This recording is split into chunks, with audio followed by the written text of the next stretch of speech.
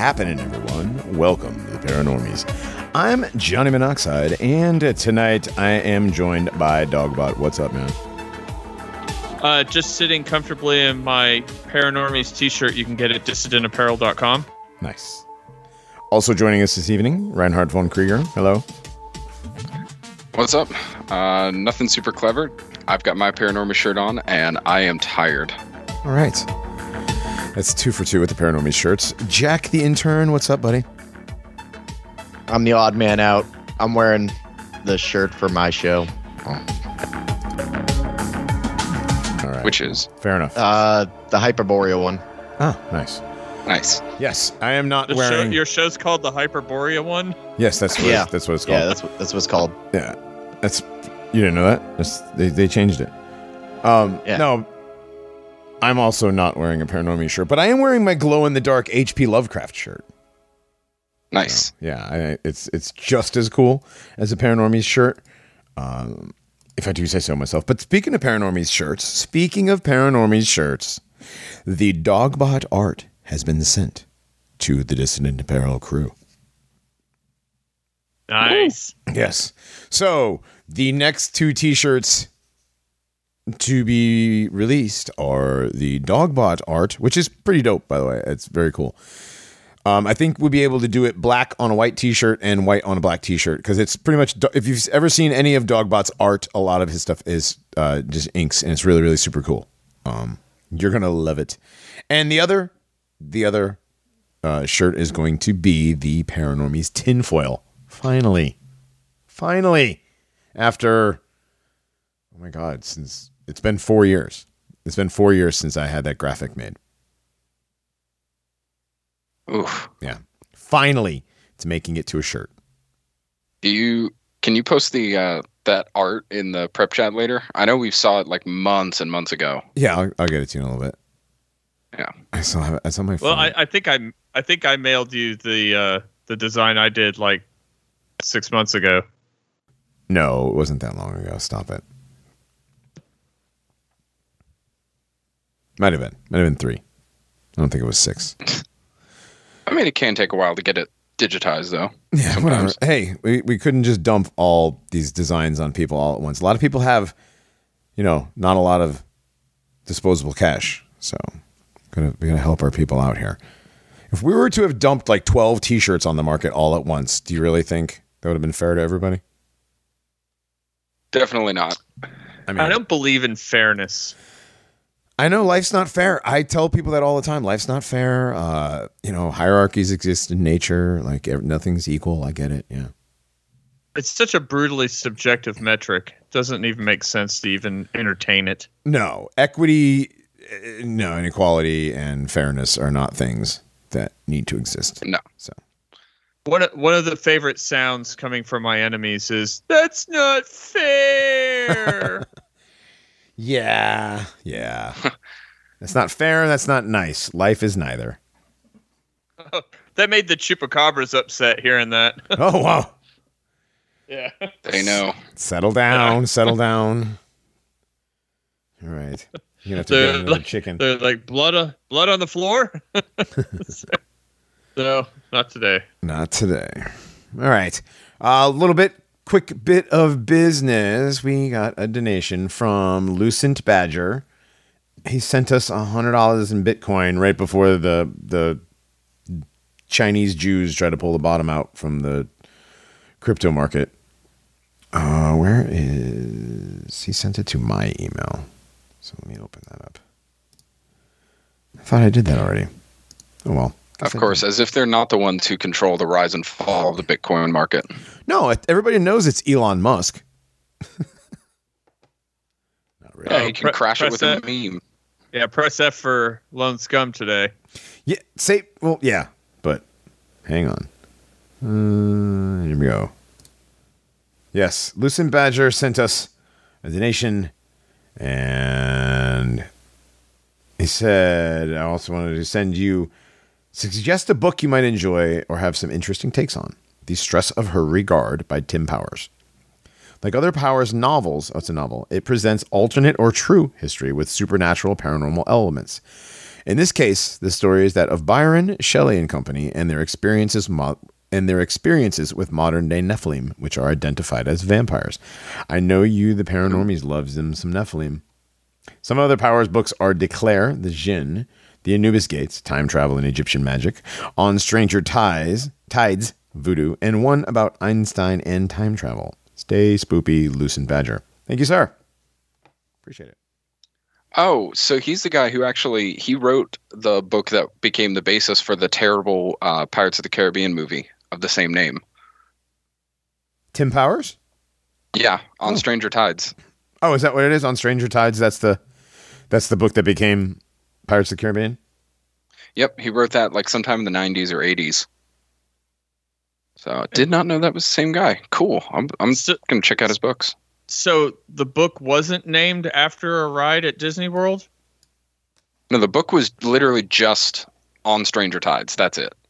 And they took the story, all the characters, Blackbeard, all that from the book, and then adapted it to the Pirates of the Caribbean universe. Well, wow. They named it after a log ride that's so messed up. Yeah, I mean, there had already been 3 of them. So they had to make some more money. Oh, so the original Pirates of the Caribbean isn't really this book. It's like one of the later ones. Yeah, it's one of the like cash cow sequels they tried to do later on that tanked. Oh, interesting. Tanked for Disney. Here. What? Yeah, tanked for Disney, which means they only made like $179 bajillion. Right. Yeah. Anyways, what was the name of the book again? The Stress of Her Regard? Yeah, I believe that's what it was called. Just a second. I closed out and I was looking. It is called The Stress of Her Regard. Yes. Awesome. Yes, I'm going to pull this up see if I can find a PDF or something of it, because this looks really good. Thank you, Lucent. Cool. Yeah, that's Lucent Badger, and he hooked us up with some Bitcoin. Shame that Elon is doing the bit where he's pushing Bitcoin down this week. My fake money is not doing as well.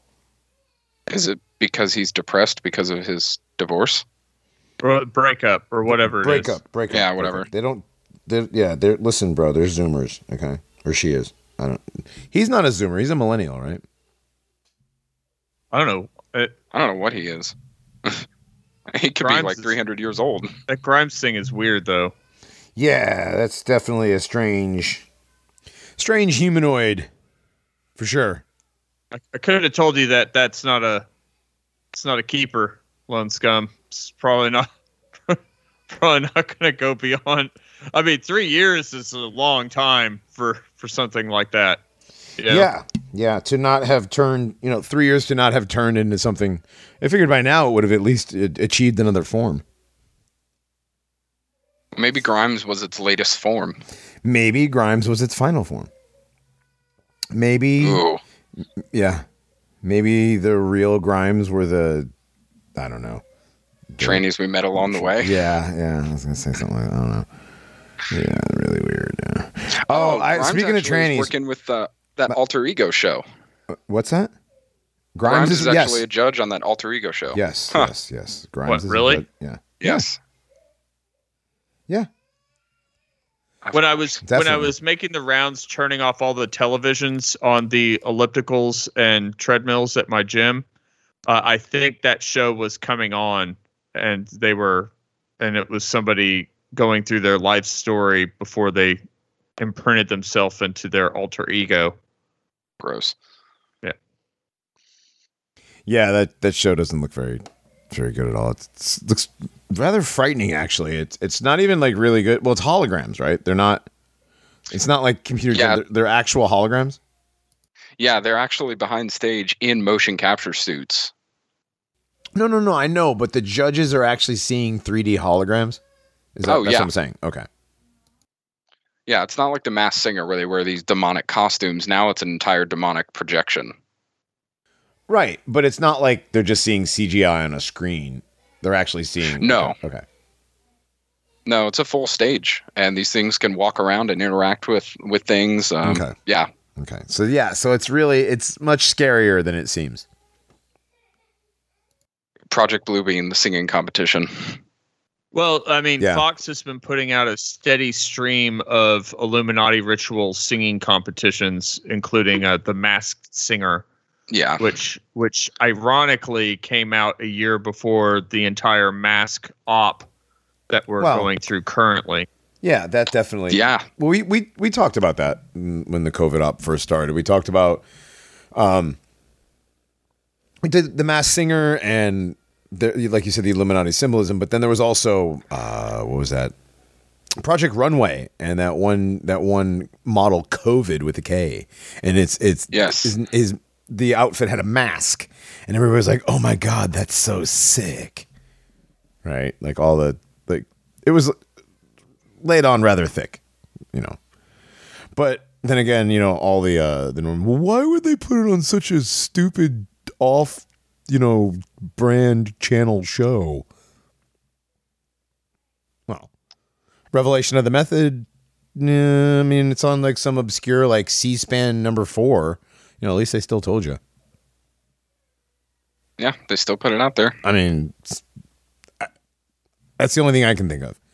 I mean, because people still see it, especially our guys, because you know how many people troll C-SPAN and websites that normally would not be. No, I was being a wise guy with the C-SPAN, but like it's on like it was on like the Fashion Network or something. It's not even on like. Oh, you're still talking about Project Runway. Yeah. Project Runway was on like some garbage channel. You know what I mean? It wasn't even on like. Well, Project Runway, I think, used to be on AMC, and then they moved it to something like Lifetime.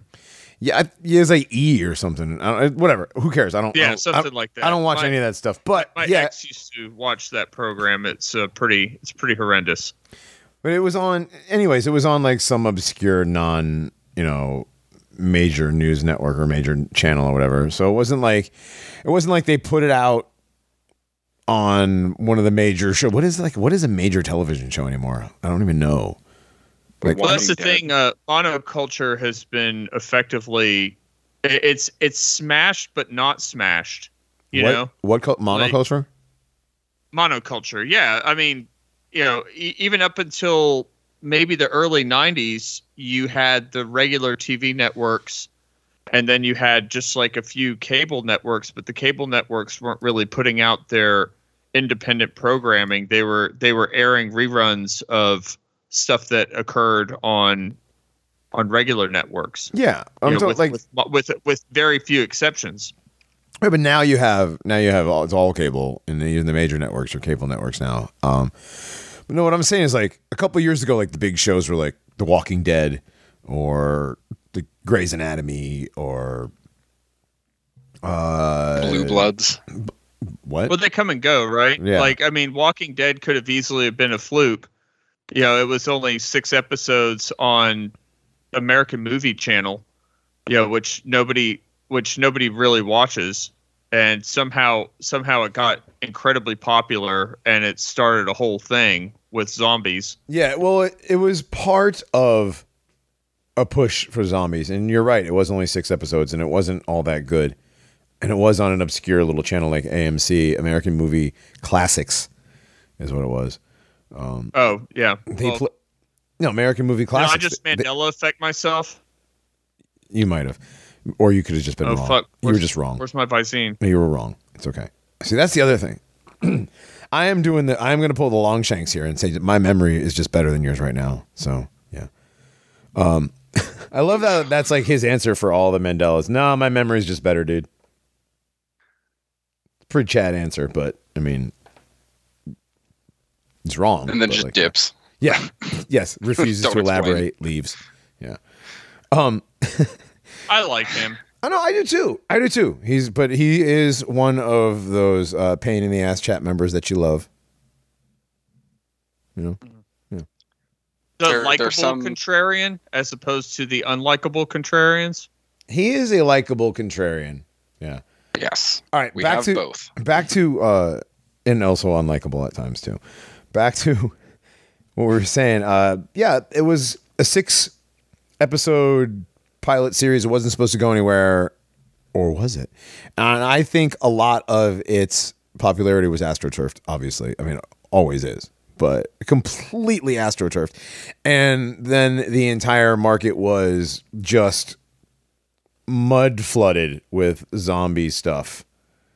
People were making, once this show took off, people were like making zombie, what do you call it? Like zombie rescue, not zombie rescue teams, but like zombie attack teams and stuff, like zombie hunting teams.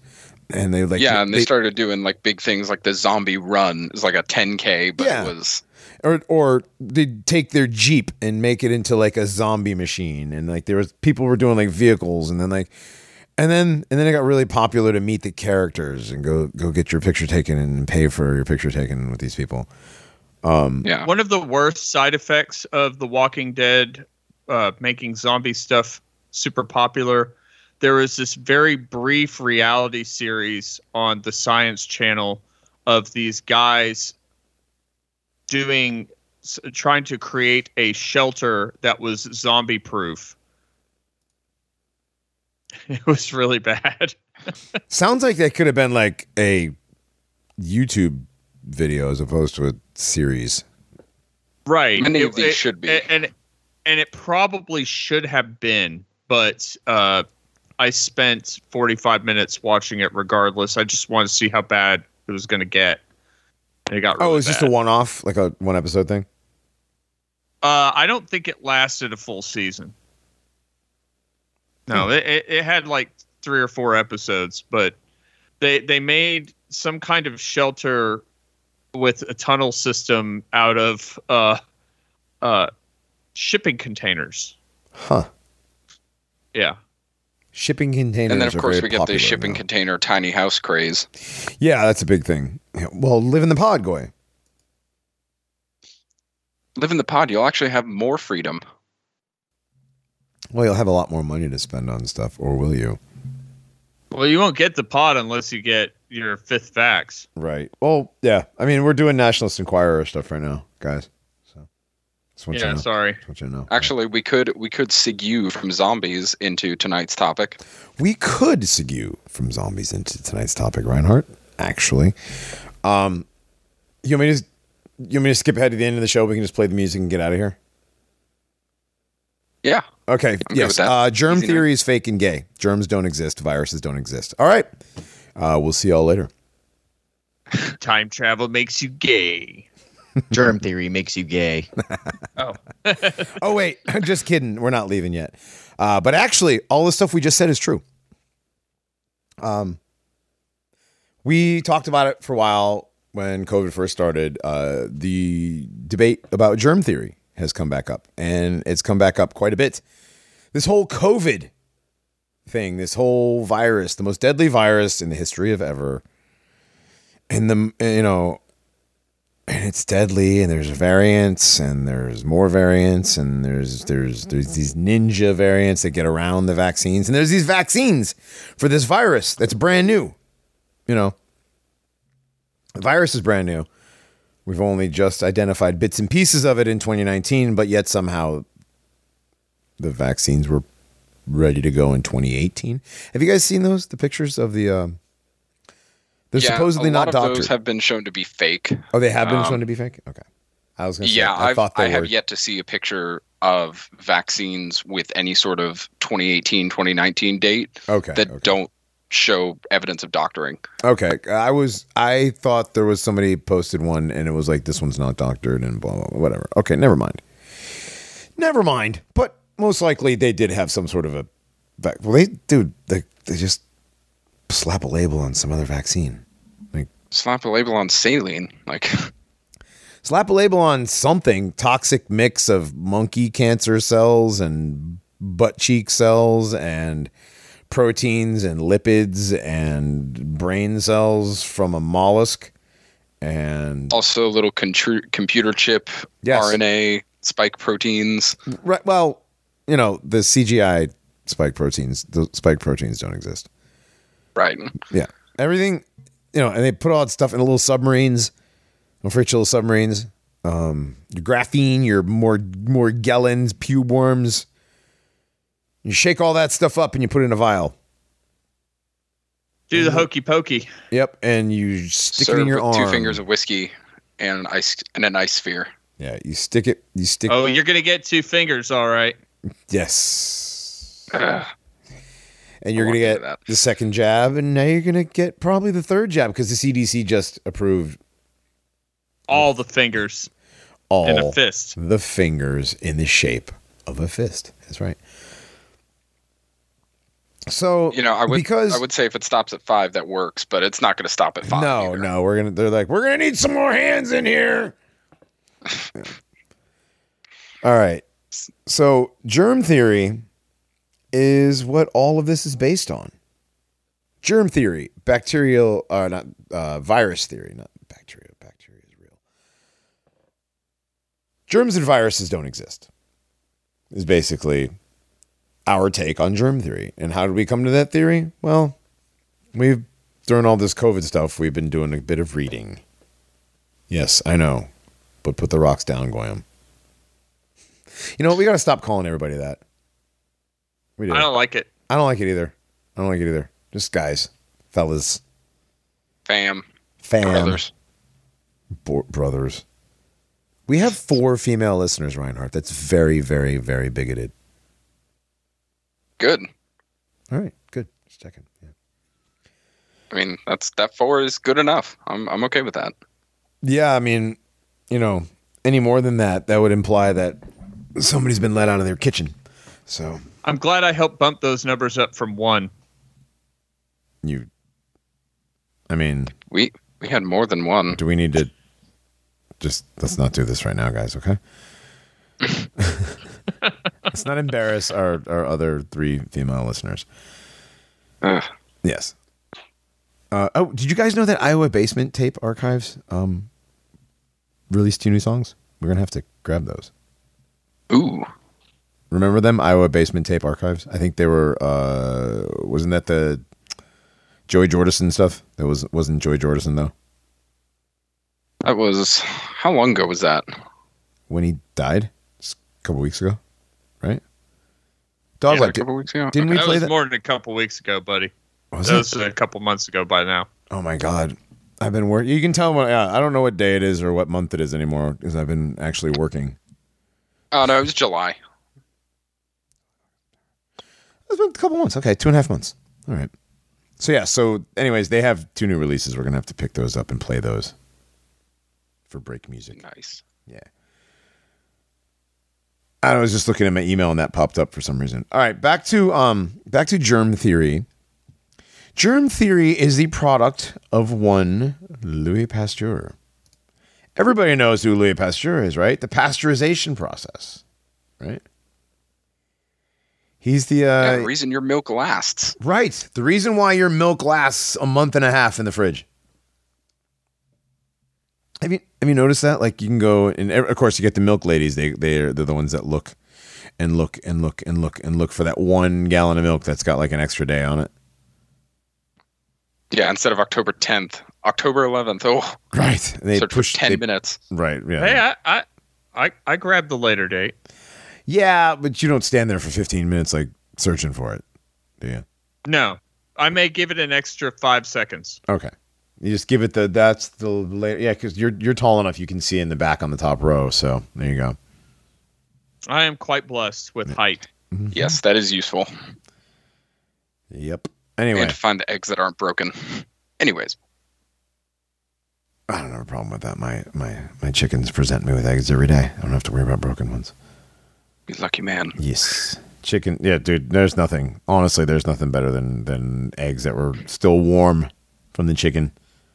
That sounds great. But anyways, Louis Pasteur. Yes, Louis Pasteur would have been like, "Oh my God, you didn't eat a pasture. You didn't pasteurize your egg."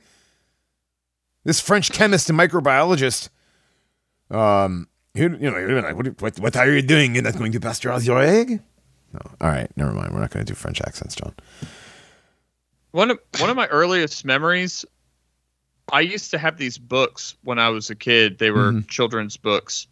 And one of the books was, it was all from the same series. It was all historical. It was all historical figures.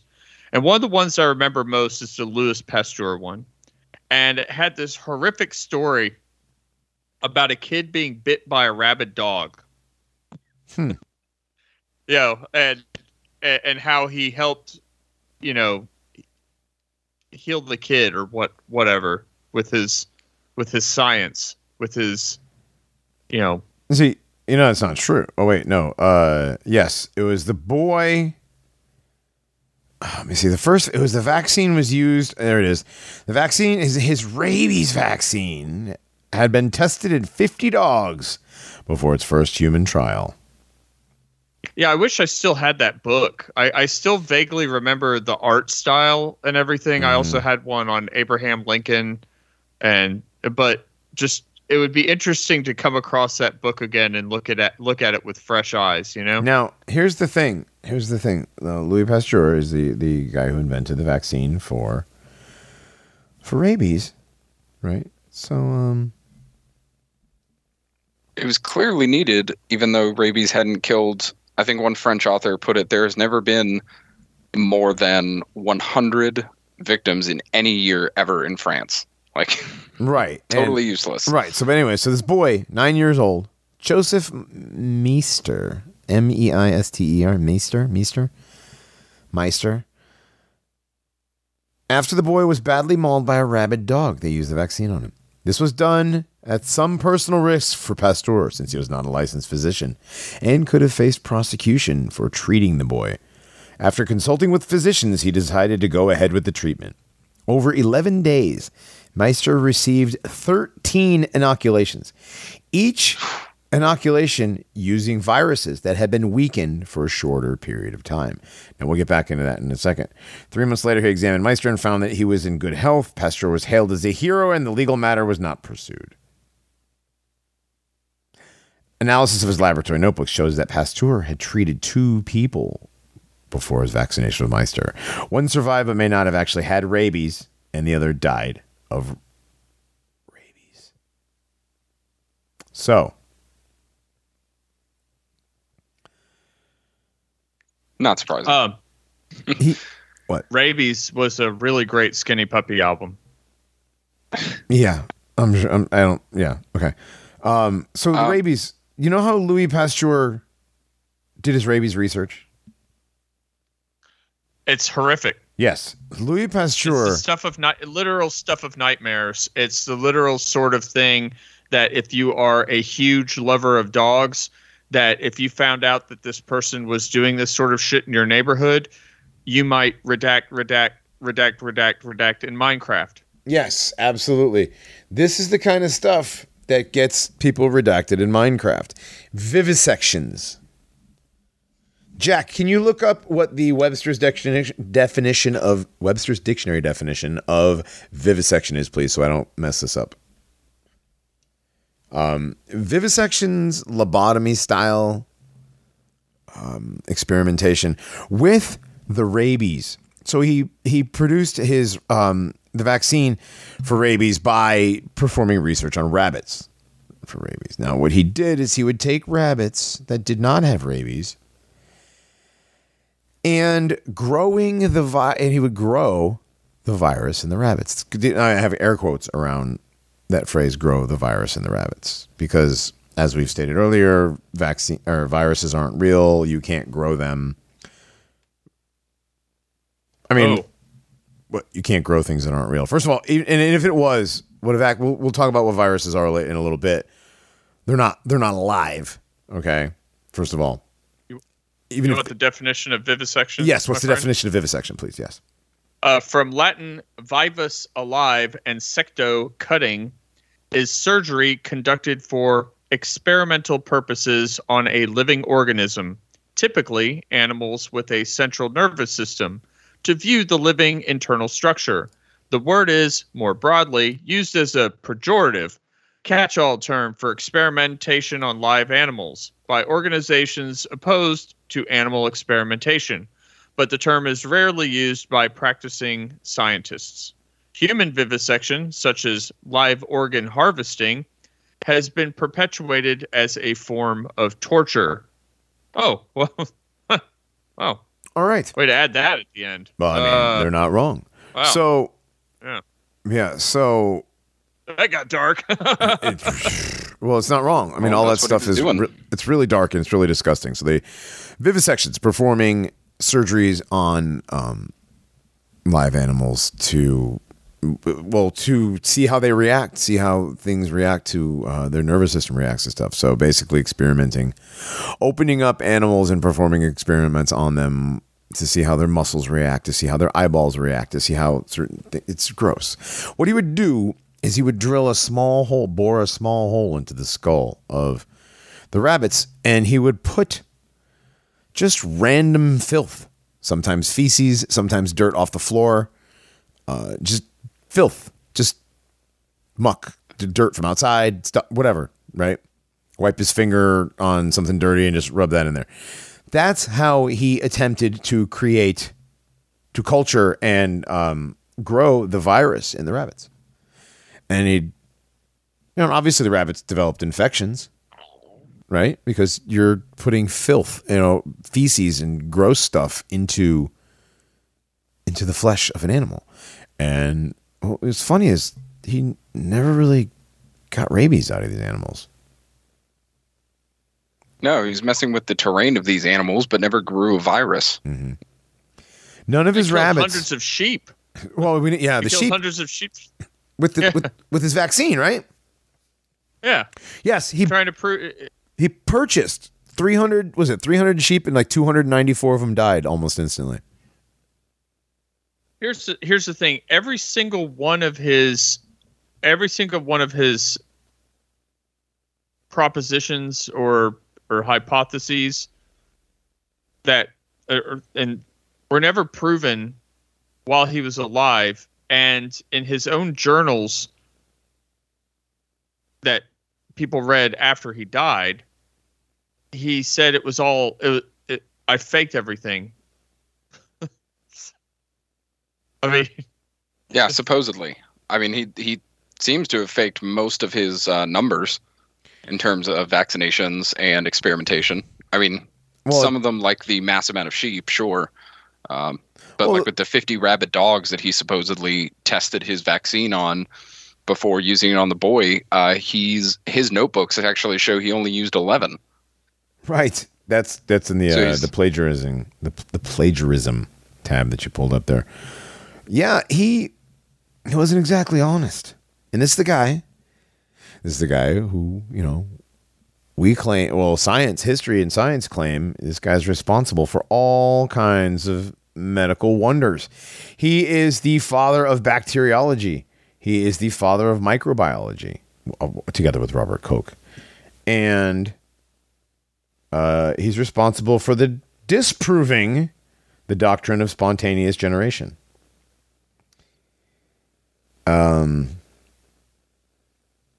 So I guess his experiment demonstrated that in a sterilized and sealed flask, nothing ever developed. And conversely, in a sterilized but open flask, microorganisms could grow. Oh, wow. What a surprise. That's like, wow. Nothing can work in a closed system. What about all of the terrariums inside glass flasks? Right. Well, no, nothing can grow in a sterile, is what you say. Nothing can grow in a sterile. Oh, that nothing just grows, period. Yeah. Oh, wow. Yeah, I mean, it's sterilized. If only somebody had figured out why that's the case. Right, because there's nothing living in there. Right. As soon as when you sterilize it and you leave it open, like living stuff can fall into it.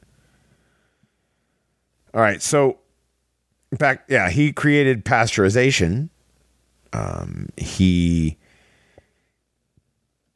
Oh, that's funny. He made significant discoveries in chemistry on the molecular basis for the asymmetry of certain crystals and racemization. It's like racemixation.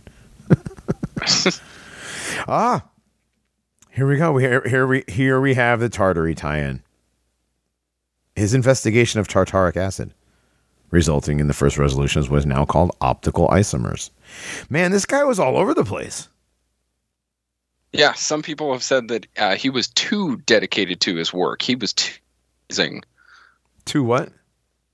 He was too amazing for what he did. He was too dedicated.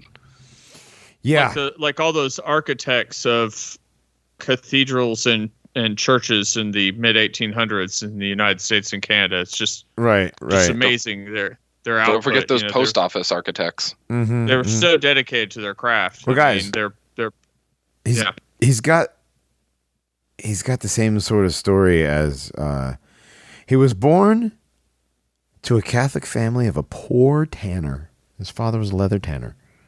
You know, William Shakespeare's father was a glove maker. I don't know what that's anything, but you said glove maker. Yes, gloves. Okay, all right. Dogbot. I gotta check my headphone. Yeah, I said tanner. He's a leather guy, so glove make tanner. Come on, bro. Yeah, come on, guy. All right, so, man, my eyes are. I thought it said it was a Rosicrucian here for a second, but I was wrong. It was just a French word. It was some other. It was some other French word. Some other French word. Right. It's some other French word that we don't care. So he created the first vaccines for rabies. He created the first vaccines for cholera. He created the first anthrax vaccine, and he's responsible for pasteurization. And on his deathbed, he recanted everything about germ theory. I'm sorry. Supposedly. A little bit of a throwback to the molestation of some lady. What? Oh my God. I didn't do it. It was just some other French word. Oh, it's some other French word. Yeah. I guess you're right. Yeah, you're right. All right. Yeah. So this guy is known as the father of two scientific subsections: microbiology and bacteriology, or I guess virology too. Virology, yeah. Or is that under microbiology? I guess it's probably a subsection of microbiology, but whatever. Yeah. So one of the big things about Pasteur, you notice how he's the father of both of these subsections and so many different things inside these subsections. It's almost too much for somebody to have done in one lifetime, one career, with as many setbacks as he had. Like this is beyond like a Hidden Figures type story. This is just comical. Yeah, well, I mean, like all of his big experiments were done kind of like Thomas Edison's electrocution of the elephant. You know what I mean? They were done in huge public spectacles. Yeah, and people would supposedly he never actually had to proposition anybody to take part in his experiments because people just came willingly. Right. Even though he didn't give them the full scoop on what he was going to be injecting them with, how often he'd be injecting them with it, and didn't really tell them that he was going to be doxing them to the public. Right. Well, yeah, that was the thing. He didn't really give a shit about anybody. He was like a fame and power hungry guy. You know, he was a showman. He liked the big crowds, big mouth, bad temper. But there are a lot of these types that we find. It seems like that, yeah. It seems that he wasn't very well liked, and a lot of his contemporaries, thought he was extremely cruel. Like, dude, the guy would cut like dogs' heads open while they're alive, doing that kind of vivisection, like full on awake lobotomies of dogs, using prisoners, people in prison for vivisection. That's, you're in prison. This isn't China, right? Well, it was France, so. This is like Island of Dr. Moreau kind of stuff. Yeah. It really is. Literally is, right. And yeah, that's who the movie obviously is based after, or the book. Louis Pasteur. Is it? It's based on Pasteur. I've never seen the movie, so. Oh, no. Well. Yeah, wait, you've never seen the 90s version, or you've never seen the old version? I've never seen either version. I think you would greatly benefit from a chuckle or two from the 90s version. It's a truly messed up motion picture. It's got Marlon Brando in it, right? Yes. Yeah. Old and fat Val Marlon Kilmer, Brando. who's woo, he's out there for this one. Okay. Well, speaking of Val Kilmer, literally deals with someone who creates hybrid beings through vivisection. Like that's what he does. Oh, okay. Yeah. So weird that you brought up Val Kilmer, though, because somebody said to me today that Val Kilmer was one of their favorite actors. Oh yeah, he was the best Batman. If you're into that sort of thing, dude, you like one more of those and you're fired. All right, I don't ever want to hear that again. Like I can't. It's I'm not true. even playing. He's not. That's like objectively. Like now you're just being a jerk. The best Batman. Come on. Okay, maybe the voice actor for the animated series was better. Can we get back to Pasteur? Yeah, no, Pasteur. Yeah, no, he's not the best Batman. It's George Clooney. Anyways. Oh, George Clooney. Whoa. Come on.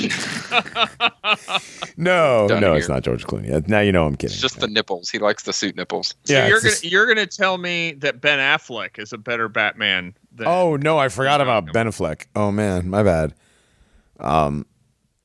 Yeah, that's a toss-up. Mr. Mom was a better Batman than Val Kilmer. Oh, Mr. Mom was better. Yeah, no, definitely. The Mr. Mom, the entirety of the Mr. Mom Batman movie was 1,000% better than anything. Handsome, charismatic, rich guy, also ass-kicking superhero guy. Pierce Brosnan was a better Bond than Val Kilmer Batman. But yeah, Pierce Brosnan wasn't a good Bond, though. Made to be Bond. What? You know, like that. Yeah. Who? That they designed that actor to be James Bond. Who? Pierce Brosnan? Yeah. I don't know. See, James Bond to me is Sean Connery and Roger Moore. Yeah. So. Timothy Dalton. Fuck Timothy Dalton. Timothy Dalton was a very underrated 007. I don't think so. He's all right. I don't think so. But yeah. I didn't like the Timothy Dalton movies. Yeah, not a fan. And the new guy, Idris Elba. The black woman? Yeah, the black woman. Yeah. Oh, yeah.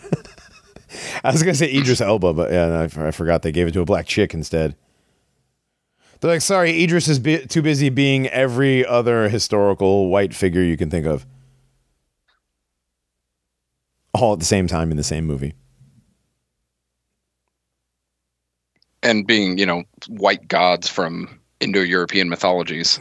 Sure. Okay. Anyways, let's go back to Louis Pasteur and what a dick he was. Because he was really a dick. He was really a jerk. But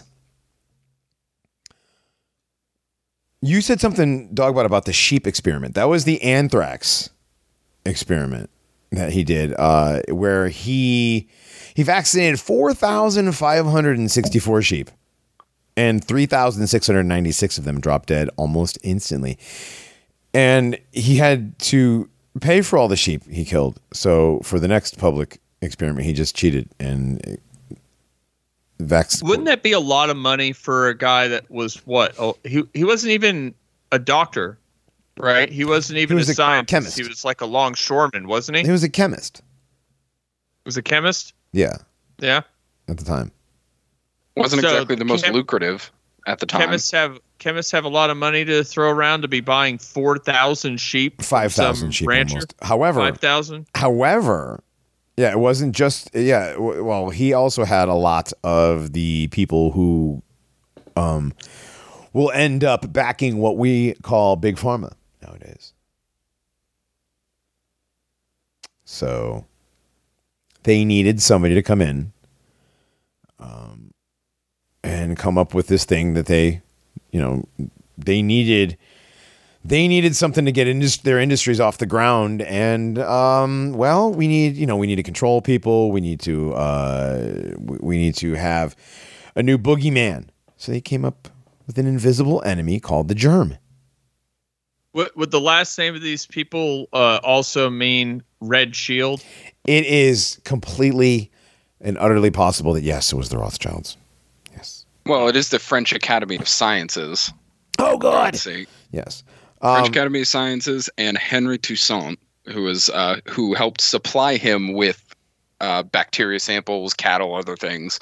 Sure. So, he just has this wonderful connection. Crazy how nature be like that. Oh, so kind. They came up right. So these people, the Rothschilds, these elites that are at this time. Now, what year are we in here? We're 150, almost 200 years ago. Right here, we are in the 1820s. No, we're in the 1850s. Oh wow, 1850s. Yeah, 1850s through 1880s, 1890s.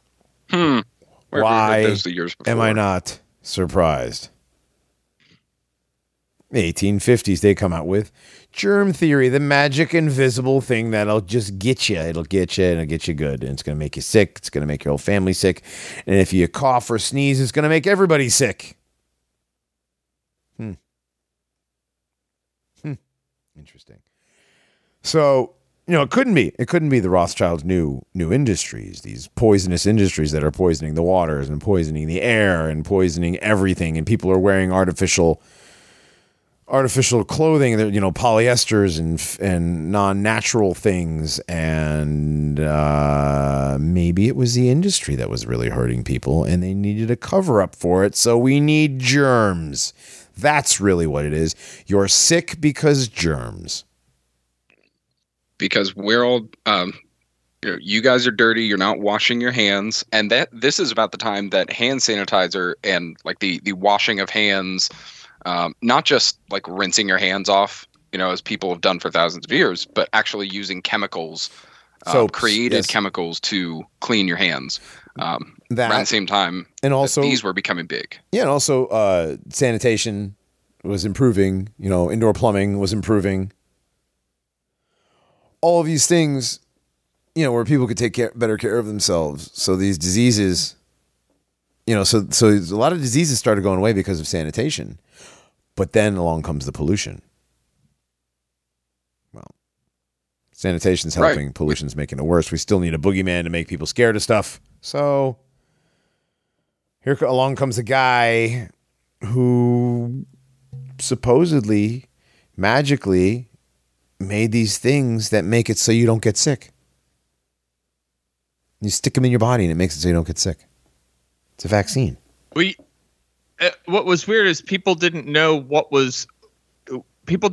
about the things they said were making them sick. Right, because you can't see them. Trust these people to tell them that these are the things that are making you sick. Oh, and by the way, since those are the things that are making you sick, we also have this other thing that you don't know what's going on with it that will make you not sick. Yes. And how a piece of this thing. What we're going to do is we're going to take a piece of this thing that makes you sick, and we're going to put it in you, and then your body's going to make it so you're not going to get sick from it. Does that make any sense? Like, what were they smoking when they came up with this? What kind of idea? Probably adrenochrome. Right. Power. So mercury. Good answer, Jack. You guys do know that the rabies vaccines, remember we were just talking about rabies, the rabies vaccine is the only vaccine that you get after you've contracted the virus. Yeah, because the vaccine didn't work. On a being that had never gotten it before, it didn't work. Also right. Because rabies just wasn't effective against humans to begin with. Rabies? The disease? Yes. Yeah. It wasn't that deadly to humans. Yeah, people don't really get rabies, and rabies doesn't really make you that sick.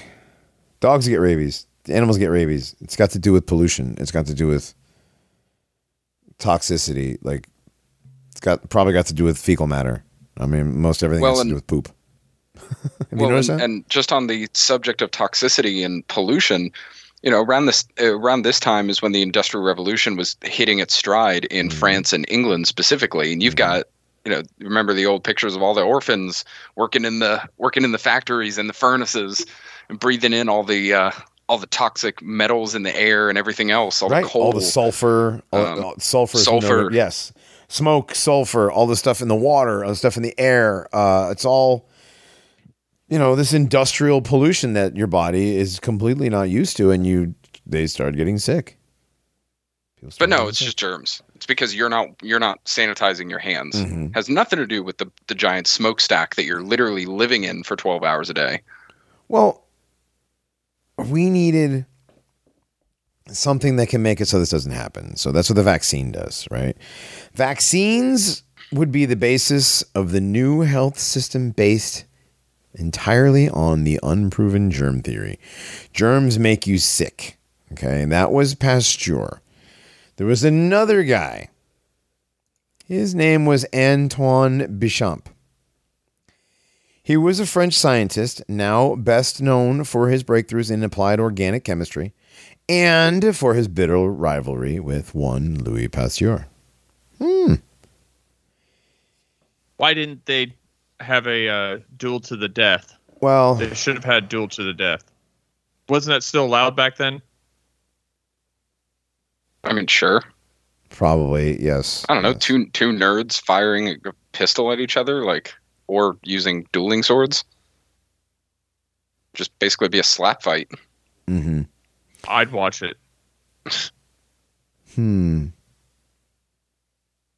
Yeah, Bechamp seems to be, as far as official narratives go, seems to be the Tesla to Pasteur's Edison. Yes, exactly what that appears to be. And again, we have the 1850s. We have official narratives that sound ridiculous. And we have a red team, blue team situation. You guys want to just call this all fake and gay and go get some ice cream or something? I mean, I don't want ice cream. Can we go get some farm fresh eggs? It's like, oh shit, are we recording? I thought we ended a second ago. Oh, we ended a long time ago. We're still. Oh. No, I'm kidding. We're still doing the show. Yeah. This is definitely am I wrong? Is this a red team, blue team, Edison, Tesla situation? I think it is. Yeah. Oh, yeah. I That's agree. what they've concocted for us. Right. I agree. And this more than just the surface too. Again, as far as official narratives go, Tesla was famous for taking beliefs and sciences from the old world, from ancient writings, and using the natural world to apply his technology and for free energy. And Bechamp was using techniques and materials from the world, not the old world, the world, using nature and your body and and the terrain, and where Pasteur was using artificial things like vaccines. Right. Kind of Bechamp was, in the line of, even in more of a quote modern sense, was in the line of ancient, was it humorist apothecaries? I guess the word would be, I don't know. Followed the theory of humors as far as health goes. That our body had specific balances that kept everything moving, that kept everything in check, and kept our bodies, efficient. Right. And when you messed with the makeup of your body, the balance of your terrain, that is when you got sick. Right. To be in a good humor meant you were in a good state of being. It wasn't just, humor wasn't just funny originally. Yes. The definition has changed. Like a lot of things, just like herd immunity, which we'll get to later on. Like all this stuff, yeah, your immune system is fake and gay too, by the way, guys. Did you know that? Everyone's is. Not just yours, not just mine, not just DB's and Jack's. Everybody's immune system does not exist. You don't have an immune system. You have a body. Your body functioning correctly is the system of immunity. Yes. Yes. Let's not to say like your liver doesn't purify things, your spleen doesn't, do things. There's no. Your organs all perform functions in this symphony. They're all instruments in the symphony that is the immunity of your body. And sounds kind of fascist. Yeah. Mm-hmm. And that's how you stay healthy. Is you keep your orchestra playing in tune. Yeah, and I mean, today we have, like we're saying, nobody has an immune system. Everybody is sick constantly. All of us have varying degrees of toxicity in our body at all times from anything that we eat, even things that are grown by us. Wheat, for instance, which we become quote used to, we can tolerate it. Still not good for our bodies. Never was supposed to be. So we're still in this constant state of imbalance, even if we do purify our water or take whatever supplement that we think will help. Right. No, I mean, most of us poisoned from birth with vaccines. We're not going to be we're not all Jenny McCarthy 70, anti-vax over here. What's that? I think you get something like 70 you can get when your child is born in the hospital. Good Lord. In the first 3 years. Yeah, it's like 70 vaccines that kids get nowadays. It's crazy. Just give me, and people are like, just give me the autism. They don't understand. Yeah. People don't understand what's in vaccines. Like, the things that are in vaccines are not good for you. That's why you react to these things. It's not healthy. You're directly injecting toxins through a little metal tube into your physical body. Something that is foreign, that is not created by your body, is being injected because somehow it's going to make your body better. Yes, it's going to make if your body working correctly on its own cannot handle these things. Well, it can't.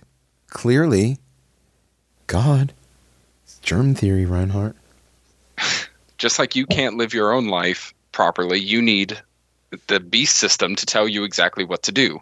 Right. And to give you regulations on, who can do it. Well, fear has to come from very many directions. Well, it helps when it comes from the fear of what may or may not be floating around in the air on the surface of everything, your contact with different people, et cetera, and then what it does inside your body is a very, very potent form of fear, because it doesn't take a whole lot of it doesn't take a whole lot of trouble to generate situations to where they can activate that fear. And we've seen that happen in real time for the last year and a half.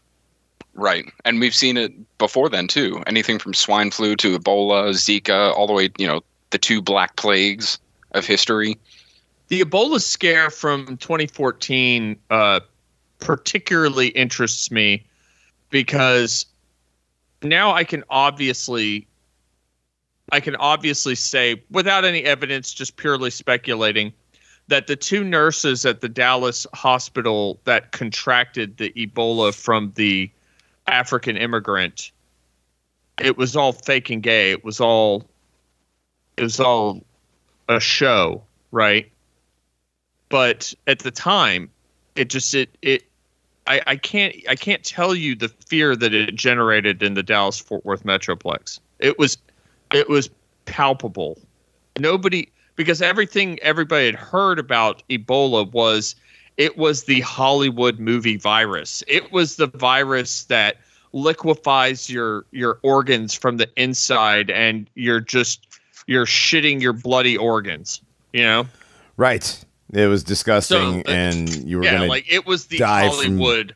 It was the Hollywood virus. Yeah, it was. Well, they made all those movies, Contagion and Outbreak, and wasn't 12 Monkeys about an outbreak too? And there was the movie with the monkey. Legend. That was Outbreak. Outbreak was the movie about the monkey. And there was, it had been prepping us for this with Hollywood for a long time. Then Ebola came. And the symptoms of the Planet of the Apes remake movies, the monkey virus. Oh, yeah, that's right. The monkey virus. Yep. Mm-hmm. Killed everybody, and world literally returned to Monka. Yes, returned to monkey. But the real symptoms of Ebola kind of line up with scurvy.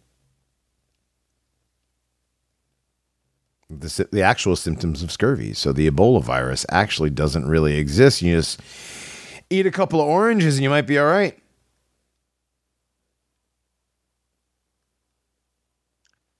Yeah, that was something I had never heard up until the last few years. When I'd first heard the whole germ theory, fake and gay thing, and I started looking into it. Ebola was one of the first topics that I came across. And yeah, the symptoms they're scurvy, just like COVID is the flu.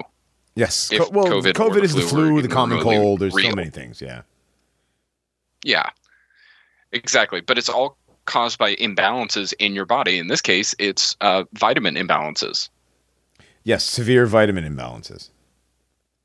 So, interesting. You know, I mean, it just seems that, like, you can explain just about any illness by toxicity, environment, even stress, you know, can cause all this stuff. But viruses, no, they can't. You know why?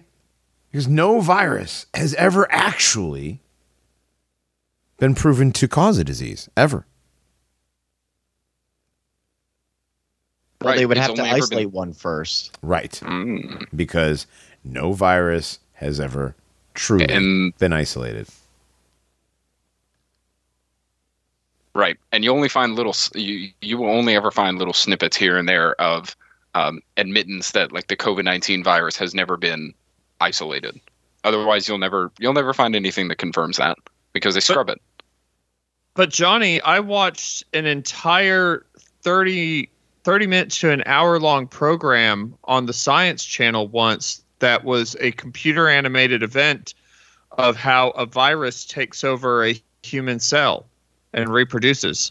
And it attaches itself to a protein, and the protein crawls around like a caterpillar, and then it hitches a ride with that, and then it goes inside the cell, and then it wreaks havoc, and then it makes more viruses, and then the cell explodes and all the viruses spread out to other cells. Was there also a musical number? I think it had Kenny G playing in the background. Sounds soothing, actually. Yeah, it was that old 90s VHS Beyond the Mind's Eye, where it was a collection of computer animation videos. Yeah, I remember those. Yeah, completely fake. 100% computer animated garbage. We approaching a break, Johnny? We are approaching a break, actually, I think. It is... Oh, my goodness. Yes, we are approaching a break. Dogbot has a drum and bass song that has something to do with being sick. Yes, it's from Virus Records.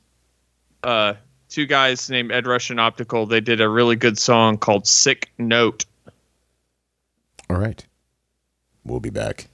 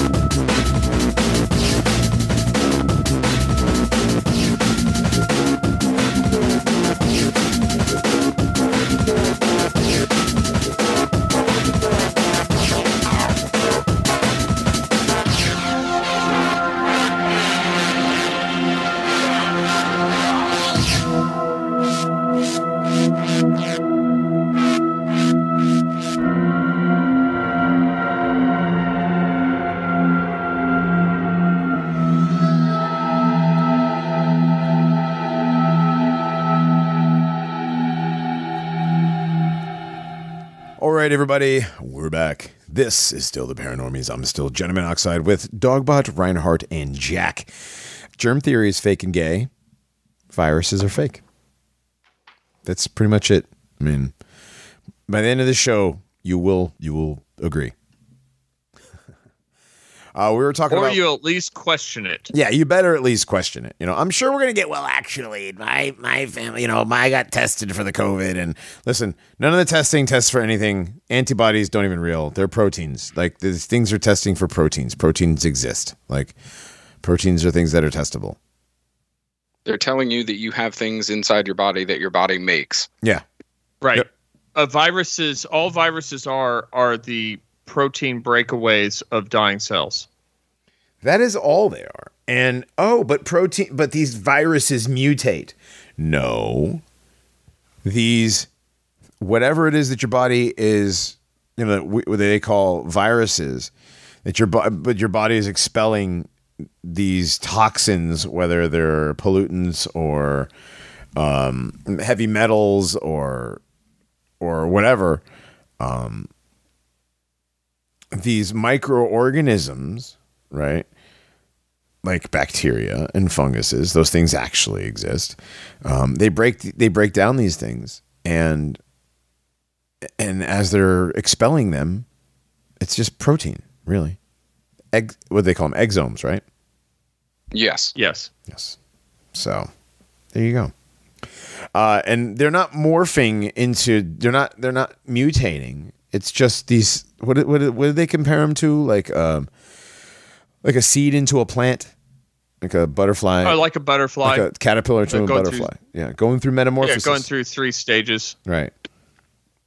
So this is sort of, this episode isn't the end all be all on the topic either. It's basically just a primer into the subject in general. I mean, there are many different avenues we can go with this, like we have with certain other topics that we brought up recently. So, yeah, it's impossible to get all of this into a nifty 2 hours, but we're going to try to get to some of the basics. Definitely. I mean, because we don't really prepare for any of these shows. As I just read again today, we're never prepared for anything, and everything we do is sucks. So. Well, I mean, it's part of our intellectual bankruptcy. No, so. It wasn't. No. Our intellectual. Now, that being said, we are intellectually bankrupt, and apparently, our content is as well. But no, our lack of trust in the science, and certain wasn't high really priests that of science. No, like I'm actually Dr. talking about. No, this is from Poll. I saw this on Poll today. So this is from the 24th. Yeah, from today. It's from today. Wow. It's from today. Paranormies is fucking awful. I love me some conspiracy and paranormal, but to work, the subject must be approached seriously. That's what makes it fun. If treated passively, it doesn't hit. So apparently we treat things passively and our content doesn't hit because we're fucking awful.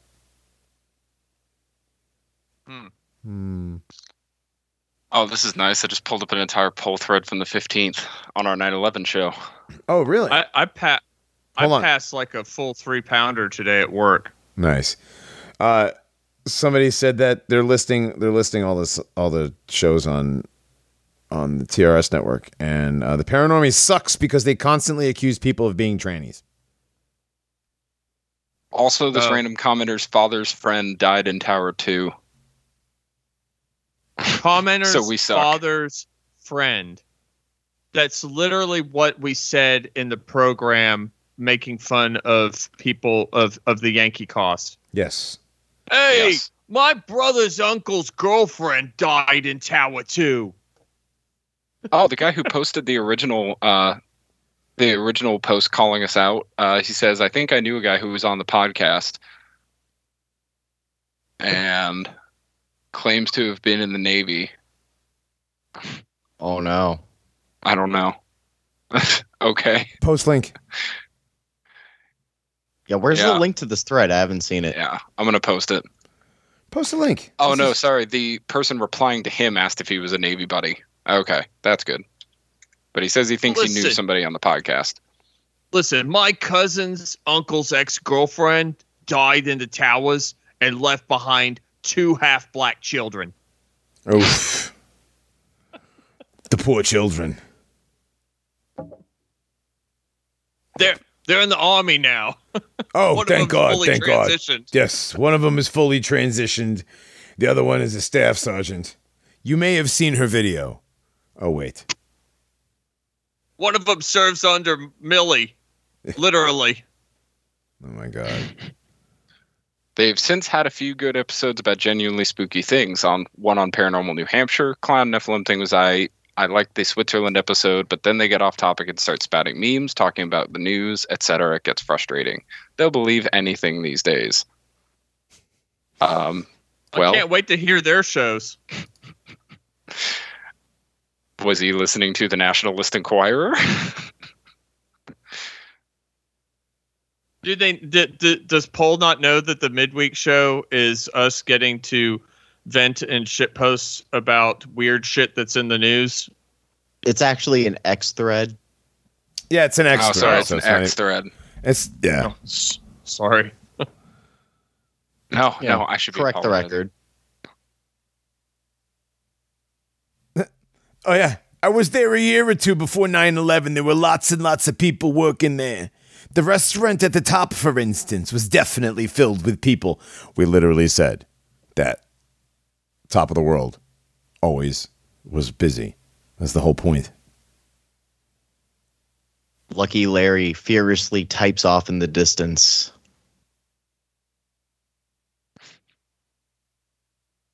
Oh man, this is funny. I'm gonna keep going down these different thread rabbit holes. There's several thread sites that have posted threads about towers. Well, let's talk about Germ Theory. Yeah, let's get back to this. Germ Theory. Fuck the haters. Apparently we get off topic too much. I give such little shit about people who complain about what we do on this program on the internet. I can't even begin to tell you. Yeah, don't care. Ooh, nigga, I don't care. And how they're fake. This is a boohoo nigga. I don't care. I'm still reading though. Johnny, what's your favorite virus? My favorite virus, the Trojan virus on the computer, because those are the ones that actually work the proper way. The term virus actually comes from not the term, but the definition of the word virus, much like other scientific and medical terms, has changed over the years from a virus basically meaning poison. You were poisoned if you had a virus. When was that changed? When Pasteur came along. Interesting. Weird. Yeah. So basically what Pasteur was doing to those poor bunny rabbits was really infecting them with a virus by poisoning them, by putting literal feces in their brain. What a nice guy. You know, honestly, where would we be if we weren't poisoning each other? For our own good, of course. Man, I swear there's an emo song that answers that question. Well, one of you two would know, so. That's true. How is putting literal shit in someone's brain gonna find viruses? Well, it's not going to find viruses, Jack. It's going to culture and produce viruses. It's going to grow the virus in the rabbit's head. That was the meme still stands. Yeah, he was doing the bit in the stone toss bit. Yeah. How I was just gonna burgers. Yeah, I'm sorry. Yeah. I wasn't realizing you were doing except I forgot Jack was speaking. It was a meme. It's an older meme, but it checks out. Yeah. But back to viruses. Ebola, the fake outbreak. What is this? The virus is the cover story. Huh. There was another virus, Ebola outbreak. Whoops. There was another Ebola outbreak in February. Oh no. A cluster of Ebola cases. So this is what they do. This is what they do when they want to like cover up probably some really massive CIA operation in an African country or something. They just say, whoops, there's a virus. Oh, there's a virus. Everybody locked down. Yes. Nobody go out on the streets. Nobody see what the American paramilitary group is doing. Right. Well, this is what the thing is with this Ebola virus is that they use the PCR tests, right? And we all know about PCR tests. PCR tests are what they use to test for the COVID, right? Right. And the antibody tests. But the PCR tests are the number one way. So basically what a PCR test does is a PCR test will just tell you if there's tiny little bits of, the disease inside of you. Tiny little bits of a disease that's supposed to kill you. How can a tiny little bit of this? No, you need a large amount, right? If you're only finding tiny, tiny little bits, there's no reason to suppose that there is enough to cause a disease. You need large amounts of virus to begin to suspect the patient is ill or going to become ill. I mean, right? Like, you just show people this thing. It's a PCR test says it's positive. You're sick. They don't say what it is. Yeah. Well, and make sure, of course, to have thousands and thousands and thousands of viewers, whether it's on the internet or it's a mass demonstration. Right. Just like our best friend Louis Pasteur used to do. Right. You get thousands of people, right? And of course... Wait, he's our best friend now? Well, for this episode he is. No. Okay. Louis Pasteur is no longer my best friend. I drink unpasteurized milk. My new best friend is Antoine Bechamp. Friendship with Louis Pasteur is ended. I'll make it later. Yes, absolutely. But yeah, no, it's the thing. The germ. It's the cover story. It's the demon. It's the attacker. It's the enemy. Forget about everything else. Germs. Concentrate on germs. Now, because of germs, we have people that drive. I see it all the time driving down the street, and they got a little hand sanitizer bottle hanging from their rearview mirror. It's like a crucifix. Yeah. Literally what it is. Right. Right. Absolutely. Good analogy, Reinhardt. I like that. Yeah. My grandmother, who was it? Was it St. Christopher was the patron saint of driving or something, or trips, travel? Well, like the mask hanging down is everybody's cross hanging from their rearview mirror. The hand sanitizer everywhere is the holy water that you must use to worship science. Sure. But like in your car. To purify yourself. Purify yourself for science. You're the Catholic, Dogbot. Was it St. Christopher? I am the lapsed Catholic, and I have no idea who all the effing saints are. All right. The patron saint of travel, my grandmother and my uncle used to have one of them on their dashboard. My patron saint is St. George, and he is awesome because he's stabbing a dragon to death. Yeah. So that's another. Like, all the other ones, I don't know, man. Like, tell me a bit about St. George. Are they stabbed? Why? Because I guarantee you can't. I don't really care. Yeah, right, but he's that's stabbing not the point. Dragon with a sword. He's the mythical pagan saint. Patron saint of countries that don't have, like, you know what I mean? People named George. For some reason, he's the patron saint of those places. Well, he's patron saint of England. Right, he's the patron saint of England, but he's also the patron saint of, like, Iran.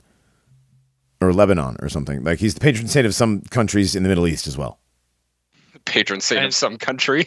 And most he's the patron saint of some country. Rad. Yeah, what? Most art depicting him as pretty rad. Sure. He's like stabbing a dragon. Yeah, he's probably didn't exist. He probably didn't exist. Unless you believe in preterism, in which case he's probably Christ. Yeah. Yeah. So you did hear what I just said. Pagan deity that was co-opted. There's also that, yeah. Or, you know, that sounds like a cope. Yeah, that sounds a lot like a cope. Pastor Reinhardt is going to speak. One thing that Johnny, you were talking about a minute ago before we got on all of this. Good Lord. Oh, how we're seeing the effects today, you know, let's say with COVID or any of the number of modern pandemics, quote, pandemics that we've got. They're all fake. One of the modern consequences or benefits for the people who have been pushing this for the past 150, 200 years would be the general, as we talked about, deconstruction of people's bodies, of the general imbalance of people's bodies in their everyday lives. And this need for vaccines and for new medical procedures to enhance their bodies, to make them better, right? Sure, yeah. I don't know how we're tying in vaccines to, like, boob jobs, but okay. I'm talking about transhumanism. You're not talking about boob jobs. You're skipping ahead, like, way too far with transhumanism. I'm not. I'm not. I know we're talking about it later. I just wanted to bring that up. I know. We will. Just given the modern connection. Yeah. I mean, with the vaccine, well, with this. See, but this isn't what you would even consider a vaccine. If we're talking about the COVID-19 vaccine, the Comirnaty or Spikevax. None of these are really vaccines. Right. But, I mean, by official narrative, you know, definition, by science, those are not vaccines. They're mRNA therapy or whatever, right? They're not. Right. They're not actual vaccines by Pasteur's definition, by science's definition. Well, that's what I'm saying. So, vaccines were never meant. Well, maybe they were, but the transhumanist. I don't think the transhumanist aspect of, like, the polio vaccine was. You know, I don't think it was a part of the transhumanist agenda per se. Might have been sneakily, but I don't think that was, like, where they were at the time. You know, they were just turning the heat up on the frogs. Yeah, right, we'll talk more about that on another episode. Though. Yeah, there's a connection for sure, because that's what this supposed DNA altering science juice does. You know, it's a step towards the transhumanism. But the stuff that Pasteur was doing I don't think that was really anything to do with that. That's me. So what they do have, though, and we never finished talking about before was okay. So vaccines, you get vaccines when you're a kid. right? When you're little and your immune system, these help your immune system be stronger, right? You get a vaccine. Like the Cape shit reference of Captain America becoming the super soldier by getting the booster shot from the syringe. It's supposed to make our immune system stronger by getting all these vaccines when we're younger. Oh, they did that in a Cape shit movie? I didn't know that. Yeah, that's how Captain America got his powers, was something in a syringe. It was a vaccine, really? It was no. It was a serum. There was a serum, yes, but it was not just like a syringe. It was a different. At its base, yes, it is a serum, a chemical compound, whatever, that's injected, but it goes beyond just like a syringe. There was also radiation and all sorts of other stuff that was added in there. It was mainly meth. I never got into the origins of Captain America. He was like one of my least favorite superheroes when I collected comics and stuff. Yeah. Saw the movie a long time ago. I never watched the movies. I've never been a big fan. The only Cape shit movies that I really watched, I watched the first X-Men series, like when it came out the original series. Hugh Jackman, way before any of the Logan or Wolverine stuff. So, back when Frasier was Beast. That was what, the third one? Lord. Yeah. Kelsey Grammer. Yeah, they had Kelsey Grammer as Beast. I was like, what the hell? That was what, 2004, 3, something like that. Something like that. Yeah, that's when I stopped. That's when I completely stopped watching Cape shit. So long ago. Yeah, exactly. So I have no idea about any of the. I know there's a tree guy now, and there's like a raccoon and some rings and a dude with a big purpley chin. I don't know, but raccoons are based though. Yeah, the raccoon guy is pretty cool. He's like a smart ass or something. I don't know. I mean, it's a foul-mouthed raccoon. Yeah, a foul-mouthed raccoon. I don't. Yeah, like I said, Very I don't have. Funny. I don't have any. It's a great bit.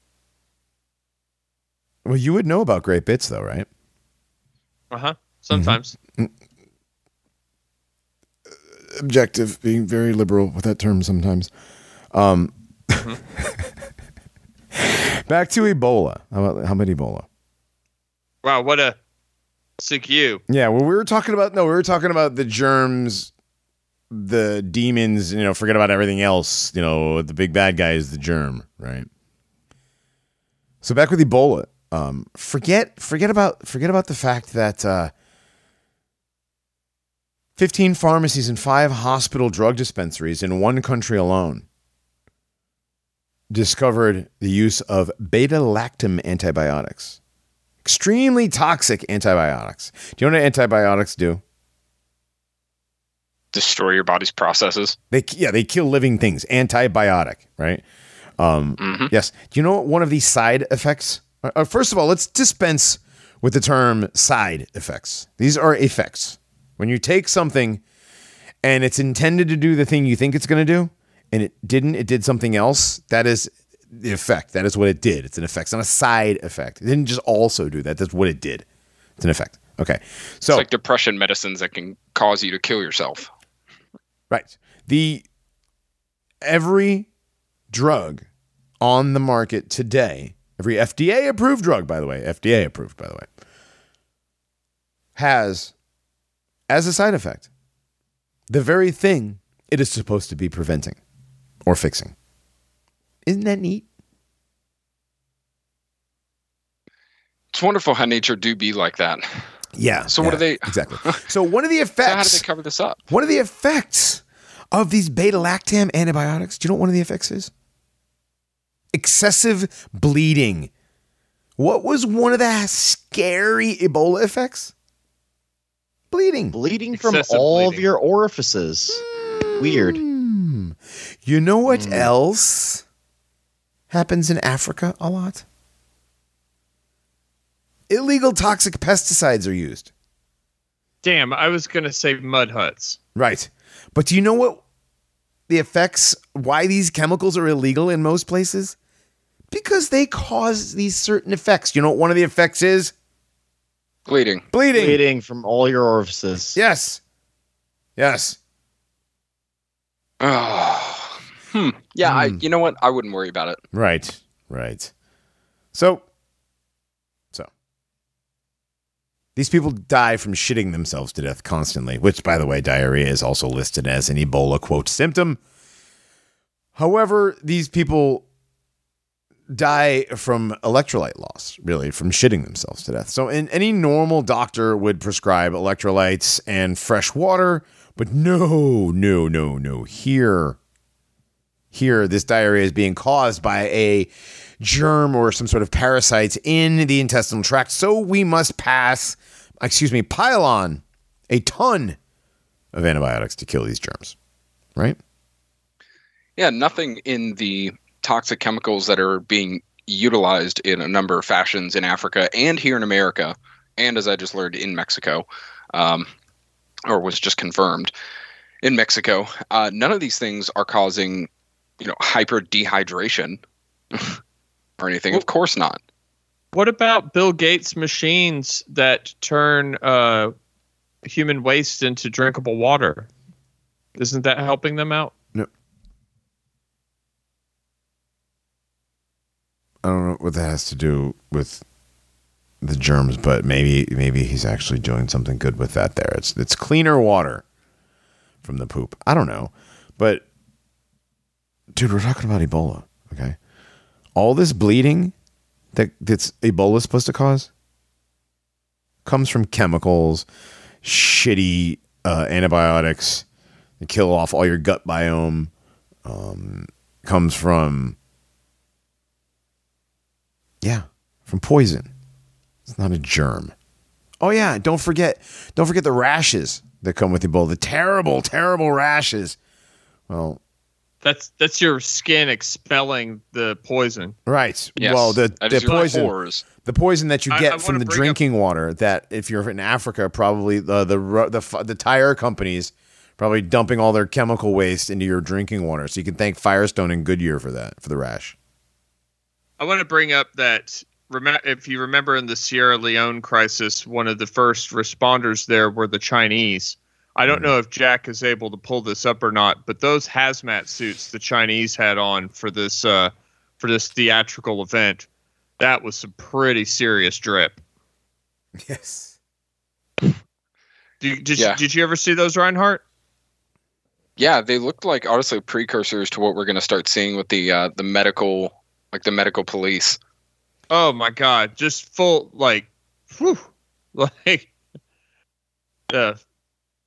full Hollywood theatrics.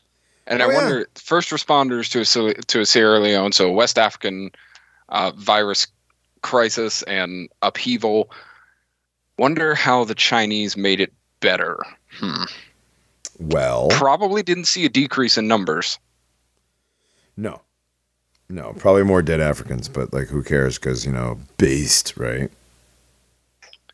Yes. So that whole base Chinese joke about how they're going to come up with a virus that's particularly designed to wipe out all the Bantu is just sort of it's a little bit of a residual scientific cope, right? Yes, definitely. So it's not, darn it. No, right? I know, based, right? China, darn it. Based Chinese. No, they're really just going to work them all to death and force them to force the rest to shoot each other and the rest of the whites. If you've ever watched Empire of Dust, you could see how the working them to death is going to it might kill the Chinese out of stress before it kills out of frustration. It'll kill the Chinese out of frustration, definitely.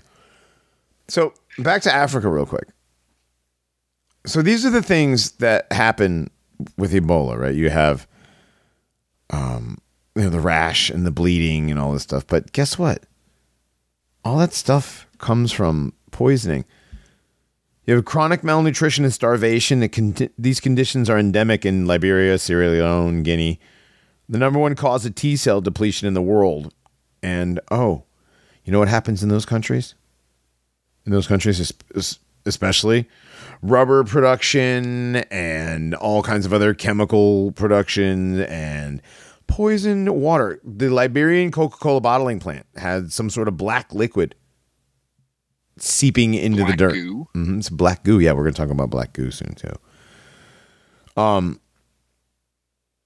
Yeah, it's really bad over there in Africa, but there's no such thing as Ebola. The real reason for Ebola is most likely industrial pollution like organophosphate pesticides. They cause bleeding. Vast overuse of antibiotics causes bleeding.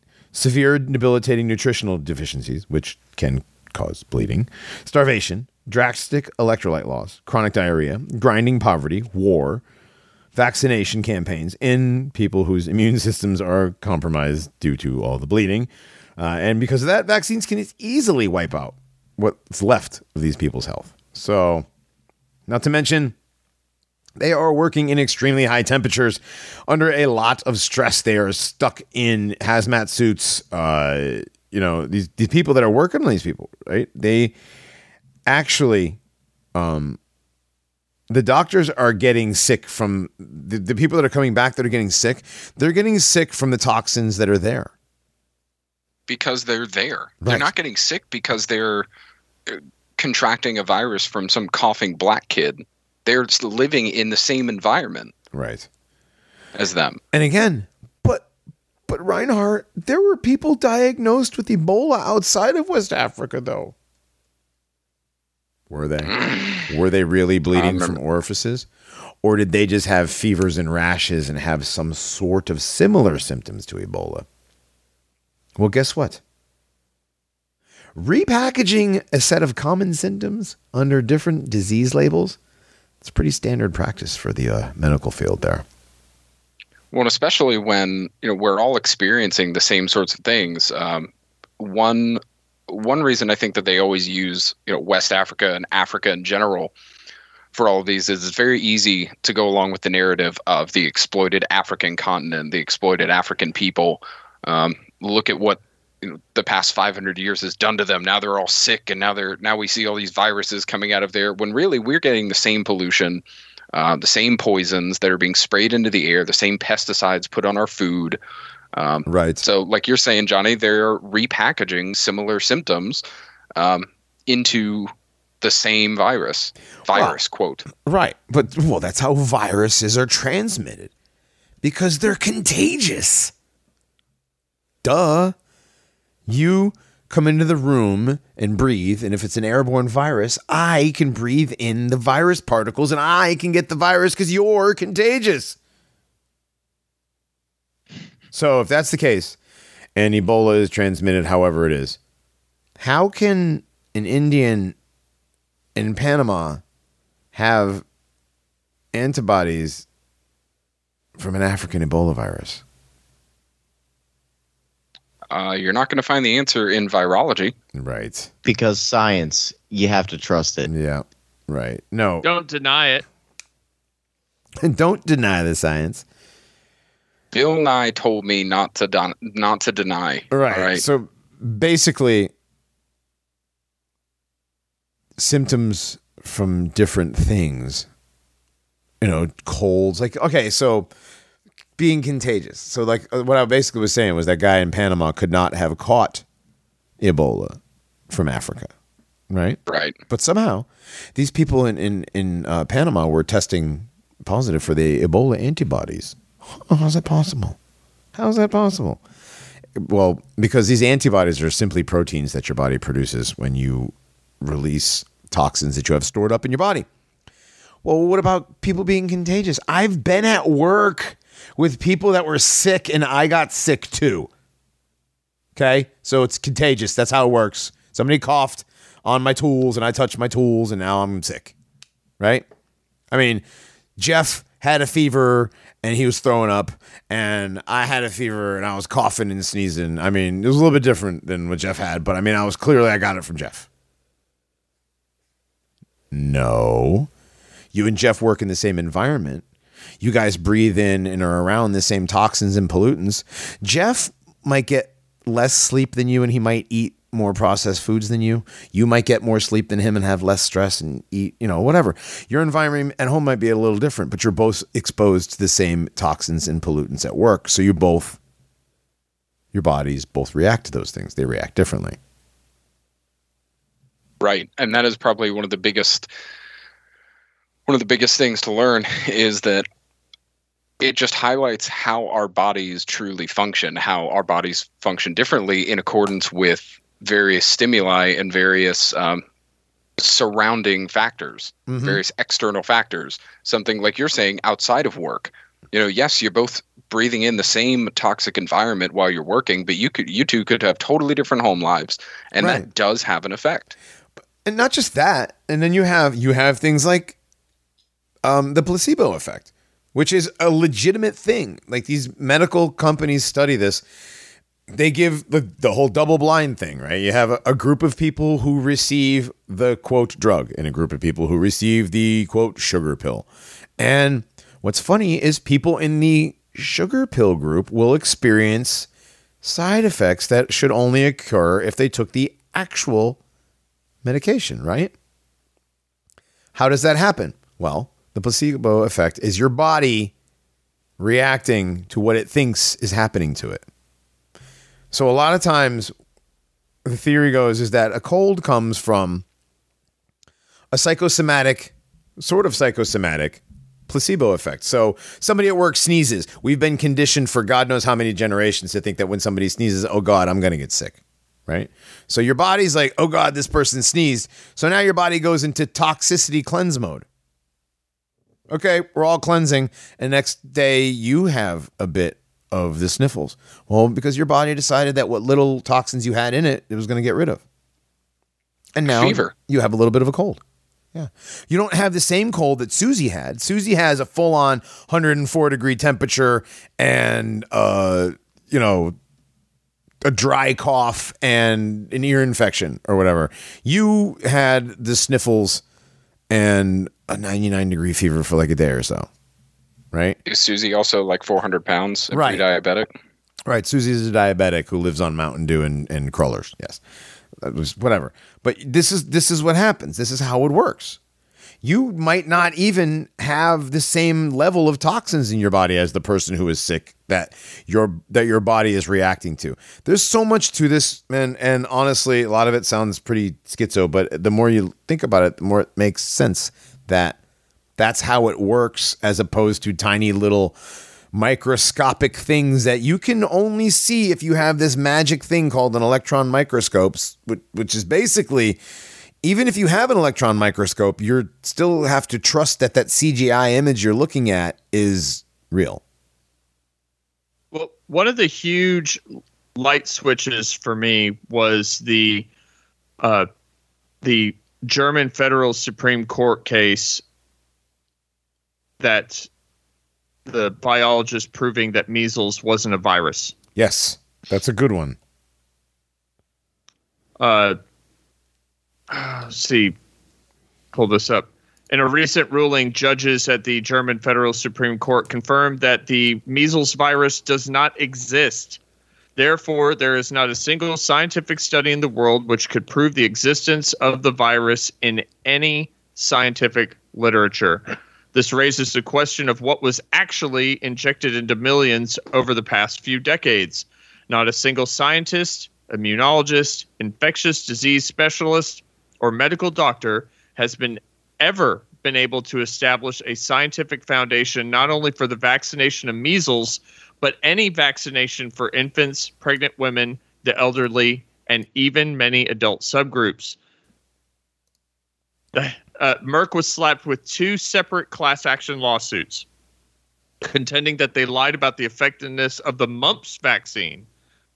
Not even the measles, but the mumps as well. Mm-hmm. And their combination MMR shot, a fabricated efficacy studies to maintain the illusion for the past 2 decades that the vaccine is highly protective. I think I had this whenever I was like 8 or 9. The MMR shot? Yeah, that's pretty standard. The MMR shot is given to kids. The first one is between 12 and 18 months, and the second dose is between 4 and 6. Now,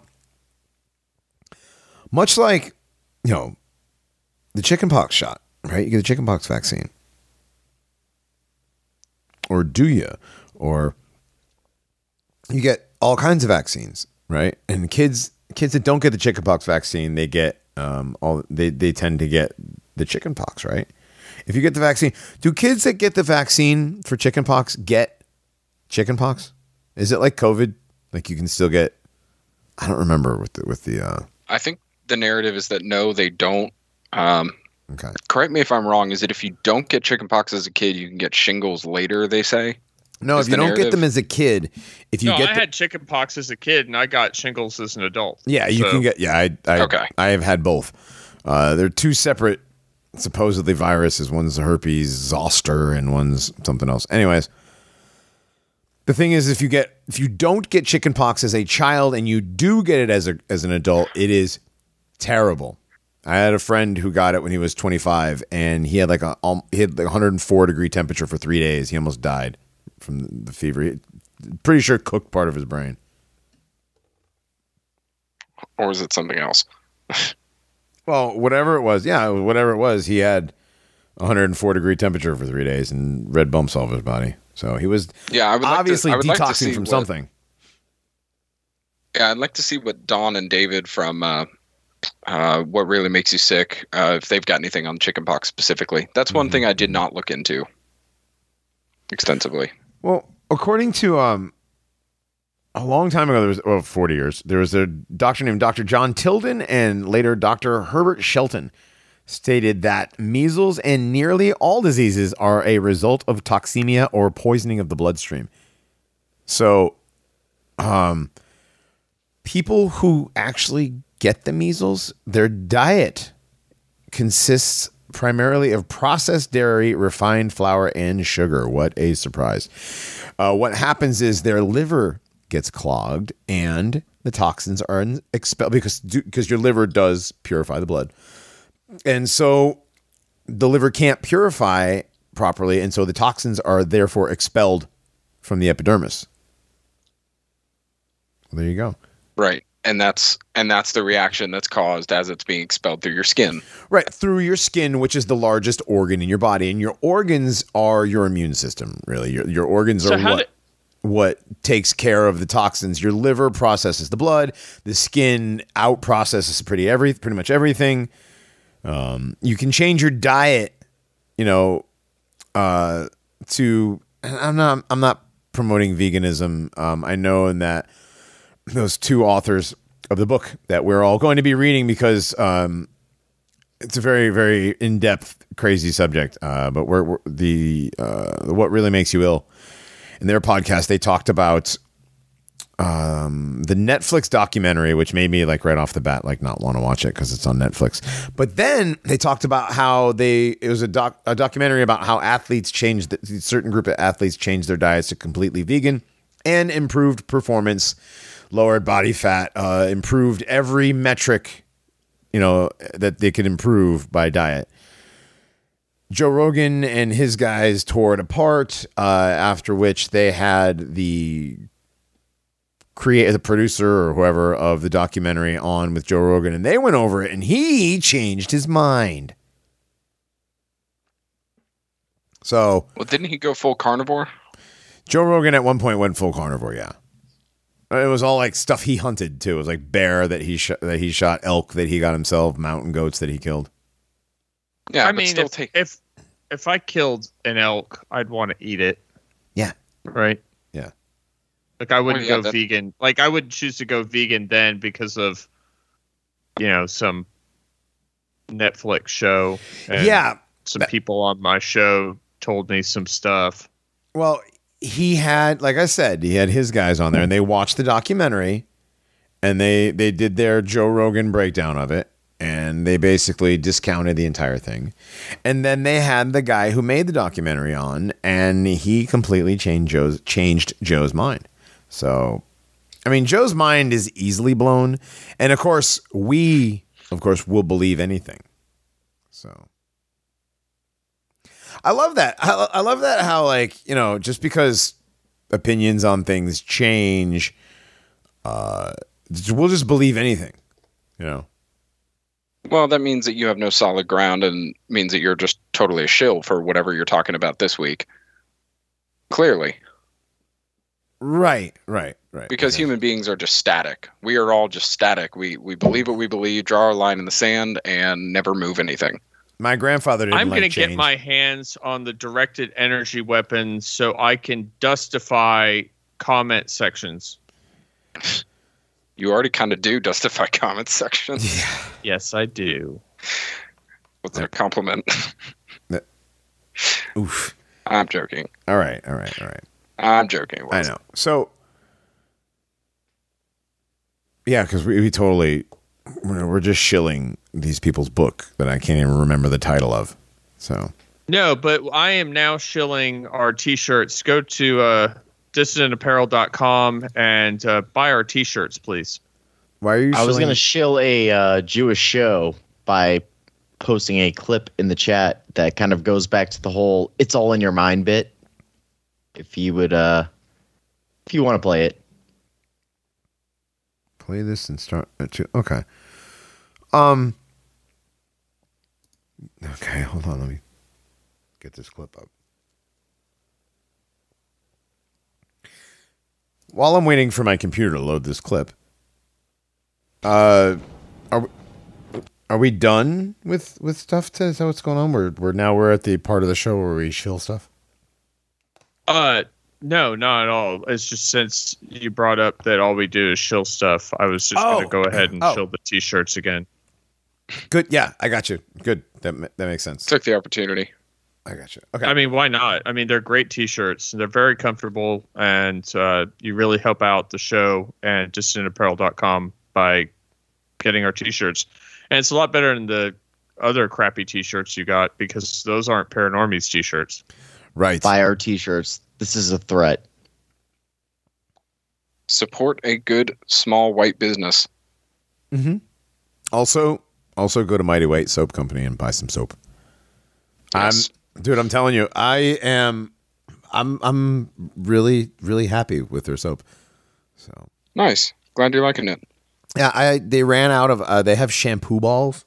I don't know what those are. I'm gonna try those out next time. I'm assuming it's shampoo. Nice. But I'm just using their soap on my hair. So like I'm a guy, I don't care. Yeah, that's what I would do. Yeah.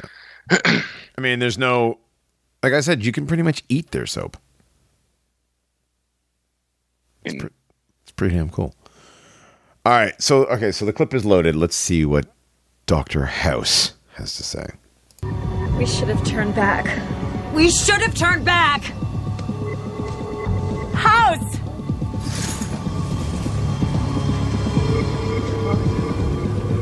Hold this.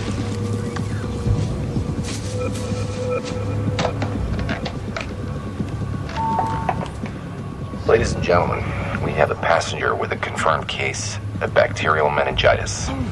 If we land as soon as possible, the passenger will not survive. It's very likely that some of you have been infected as well. As soon as you start feeling symptoms, we need to isolate you in the first class cabin. Fever, rash, nausea, and in the late stages, tremor in the left hand. I have that. Oh, God. What do we do? Break out the bubbly. Yo, listen up! Bad news is, you have an illness. The good news is, it's not meningitis. It's not fatal. It's just embarrassing. It's conversion disorder, more commonly known as mass hysteria. It happens often in high anxiety situations, especially to women. I know it sounds sexist, but science says you're weak and soft. What can I do? House, you're wrong. Look at my hand! Yeah, look at her hand. Shaking left hand. What is that a symptom of? Not meningitis. It's basically a symptom of nothing. Just put the idea into their heads and watch that happen. Same thing that Peng cruelly did with the puking and the rash. The rash is in my head? Your mind controls your body. There it is. Your mind controls your body. It was a longer clip than I thought it was going to be, but yeah, your mind controls your body. That's more of an episode of House that I've ever watched in my life. Same. Jack? Same. Jack? I only know this because my mom made me watch it with her when I was a kid. I wasn't asking for an explanation. I was just going to tell you, don't ever do that again. I'm not, but right. You know what? Good thing that happened because it became relevant now. It was like a 5-minute clip. I prefer them to be like 30 seconds. Yeah. I totally zoned out. It was like, a last minute thing when it became like the whole in your head sort of thing. And I'm like, oh, I remember a bit from the show. Well, mass hysteria. That's, yeah. I mean, we see that. We have seen nothing but that over the past 2 years. And we've seen it gradually ramp up from, Ebola, Zika, swine flu, you name it. Pick one of these, quote, pandemics and compare it to now. And you can see the increase of the effectiveness of mass hysteria. And that goes into several other topics rather than just fake virology, but you've repeated yourself. Well, this gets into the placebo effect of pills too. Right. I was just talking about the placebo effect, like they do in the double-blind studies where they give you the sugar pill and they give somebody the, quote, actual drug. They give you the Coca-Cola and they give you the Pepsi and they ask you which one you like more. And depending on the booth, you always pick the right one. That's not the placebo effect. Oh, yeah, that is not it. That's a blind taste test. A little different. Placebo effect is when you're given nothing and you're told that you're going to experience something. Right. Well, or you're given a sugar pill and you told you that's gonna Or like in the movie, what was that movie? Go. The girl was selling like aspirin as ecstasy and like talked somebody into having an ecstasy experience. So basically, placebo to affect. I may or may not been in a situation in high school where someone had purchased a bag of oregano and then smoked some of it and told us they got high, even though like it was totally oregano. Everyone may or may not have been in that situation at one point or another. Yeah, pretty sure. And I'm pretty sure that nobody actually got high. Not even placebo high. Like everybody got a headache and nobody was happy. You think he really just lied to us that he got high because he really wanted to hang out with us that bad? Did you make him smoke the oregano? Nobody made him do anything. Dogbot, it's like 25 years ago. You can tell the story. Like nobody cares. Like nobody cares. This guy's probably like got like 3 kids and a divorce now. So just like tell the story. Well, he should have come up to us the next day and said, "Hey, motherfuckers, that wasn't real." But he didn't. No. And instead he lied to us about how high he got, and we were completely blown away because we were expecting him to be at least pissed off. Right. But he wasn't. Instead, you're like, he kept hanging around. This is some magical oregano. Well, I mean, we only sold that one bag that one time. Right, but you didn't really think he got high off it, did you? No. Oh, okay. But I mean, if he smoked oregano, he probably coughed himself into an ethereal fit. That's ethereal possible. Fit? Yeah. Hey, just some kind of experience. Some kind of ethereal sounds experience. Like something that happens when you need to roll a saving throw and you fail. Vivisect yourself into an ethereal fit. Right. I rolled a natural 20. I'm fine. Well, nat 20 could be. I mean, it could be vivisection. Sure. So measles are not a virus. Okay. Yeah. Dr. Stefan Lanka, he initially offered 100,000 euros to anyone who could provide scientific evidence that the measles virus existed. So he initially had been ordered to pay up in court after Dr. David Bardens, check that name, see if that's Jewish, attempted to claim the prize after providing the biologist with a study that had been published in a medical journal. At the time, a judge in the regional court in Ravensburg, South Germany, ruled in the favor of Dr. Bardens in the controversial decision, claiming criteria for evidence had been met. However,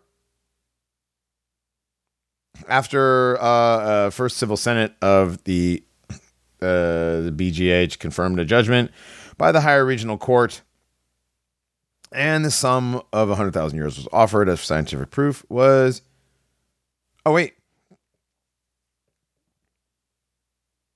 Did not have to be paid. The first civil case confirmed a judgment by the higher regional court. The sum of $1,000, which was offered as a reward for scientific proof, that did not have to be paid to the plaintiff. The plaintiff was also so he lost, and he was also not only did the Dr. Bardens lose, but he also had to pay the court costs of Dr. Stefan Lanka. That's cool. Good, fuck that guy. I mean, that's pretty much standard practice. Yep. So 5 more times. 5 more experts, including one doctor, professor, doctor. Whoa. No, I'm just reading. Professor, Dr.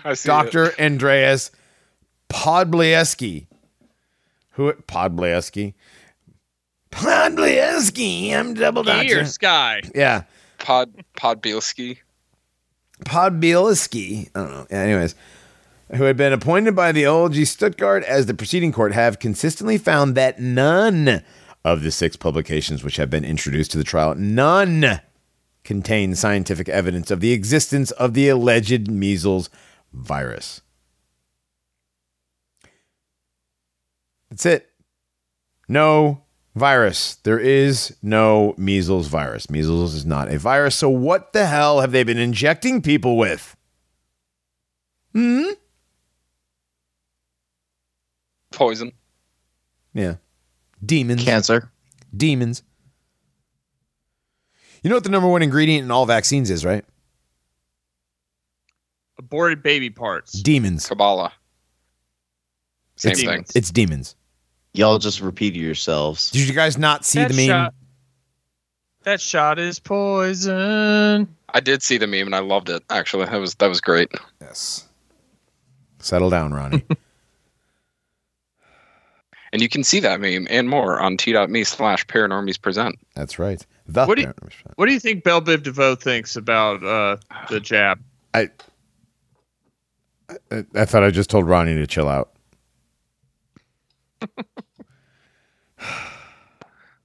I had to see that GIF earlier today, so.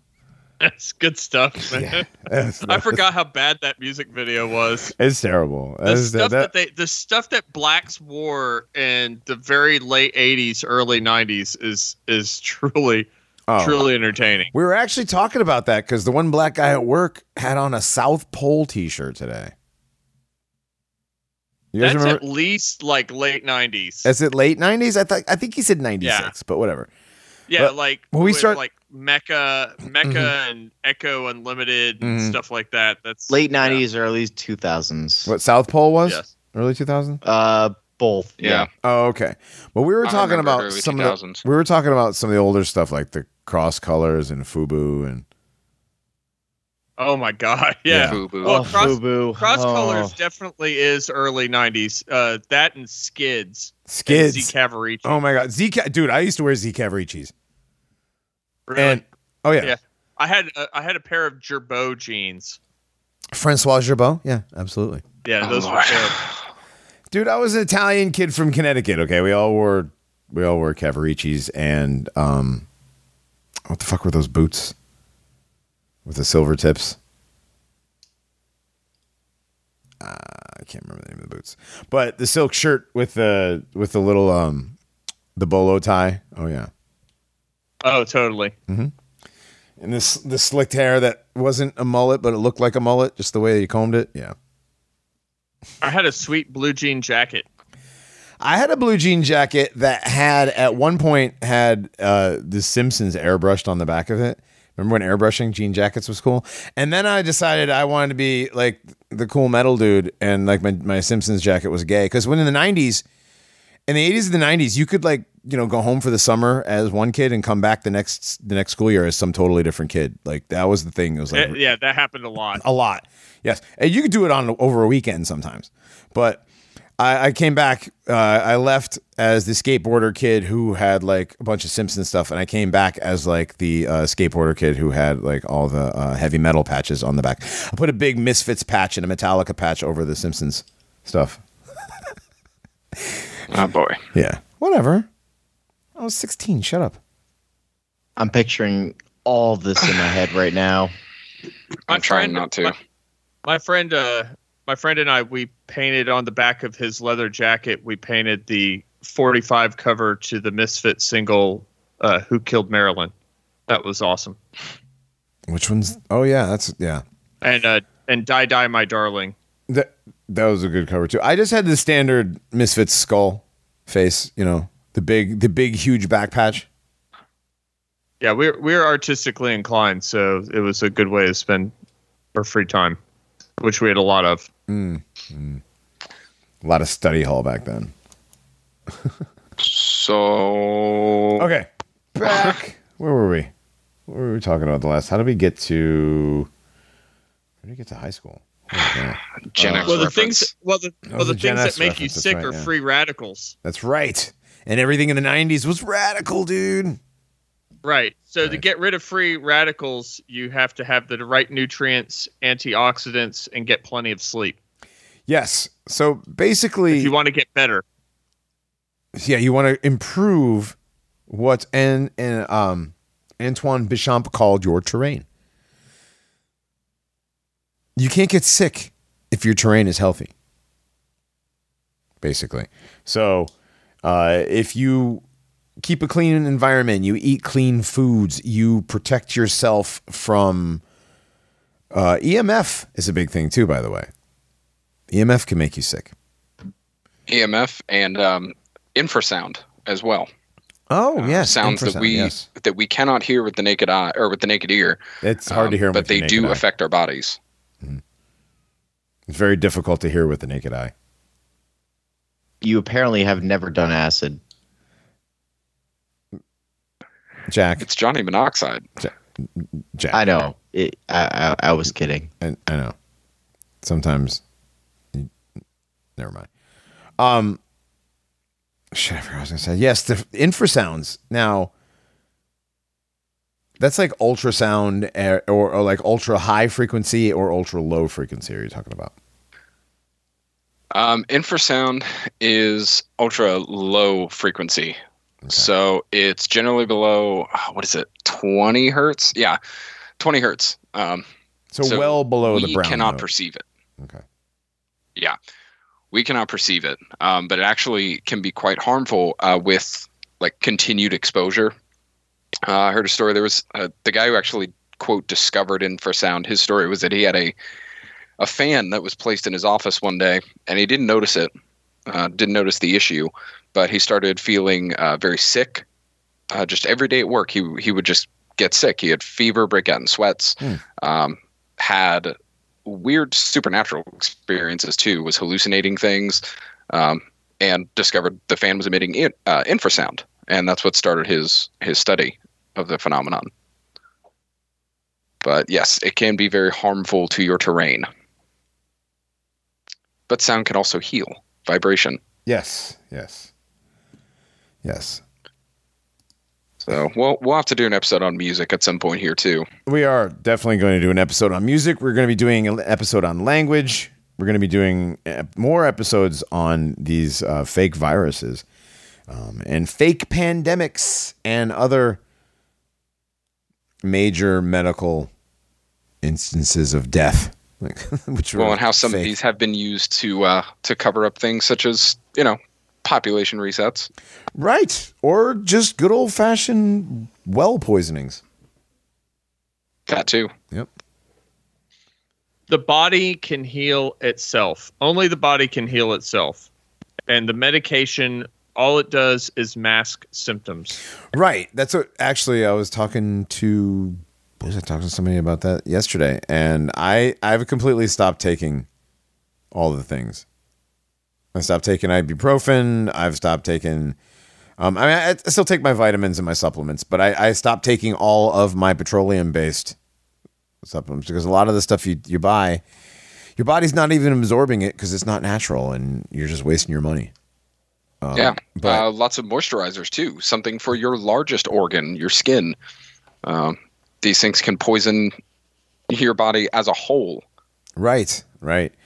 Putting stuff on your skin gets absorbed through your skin can make you very sick over time, and these toxins build up and eventually you'll have a rash. That's your body expelling the toxins, or you'll have a cold. You'll be, your body, you start sneezing and it's your sinuses expelling those toxins, the pollutants that were in there, or whatever you want to call them, poisons. Or your hair will start falling out too. Right. Right. That can be caused with harmful shampoos. Mm-hmm. Big Pharma, yet again. Mm-hmm. Right. Big corn. Big corn, definitely. My body expels that real quick. All right. I mean... so Dogbot can talk about his work. Bowel movements. Yeah, corn. Corn is terrible for you. It is terrible. Yes, for you. That's what we're talking about. It's the food of demons. It really is. It's like, how do you... If you need more proof of that, just corn? go look at the ancient carvings of giants picking corn. I am still just completely horrified by that one Twitter thread I read 2.5 years ago about how everything is made from corn. Yeah. I wish I had that screenshotted and archived somewhere. I'd like to go through it again. Always has been, Jack. Always has been. You get nothing. You get corn and other poisons. Come out. We have you surrounded. Take your corn syrup. Corn syrup. Corn. Yes. Oof. Yeah, this product. It's got corn syrup, high fructose corn syrup, corn solids, corn starch. But they give it to the cattle, so it's good for us, right? Right. Corn's good for the cattle, so it's good for us. And if you... The Indians gave it to us. Feathers, not dots. Well, and going along with this, terrain theory is not just for humans. You feed corn to animals, and it will taint their meat. If you eat the meat that they are fed, or if you eat the meat from an animal that is fed, corn diets, they're fed seed oils, which bloat their stomachs and poison their stomachs, especially if they're poultry that don't have multiple stomachs that can filter out these poisons.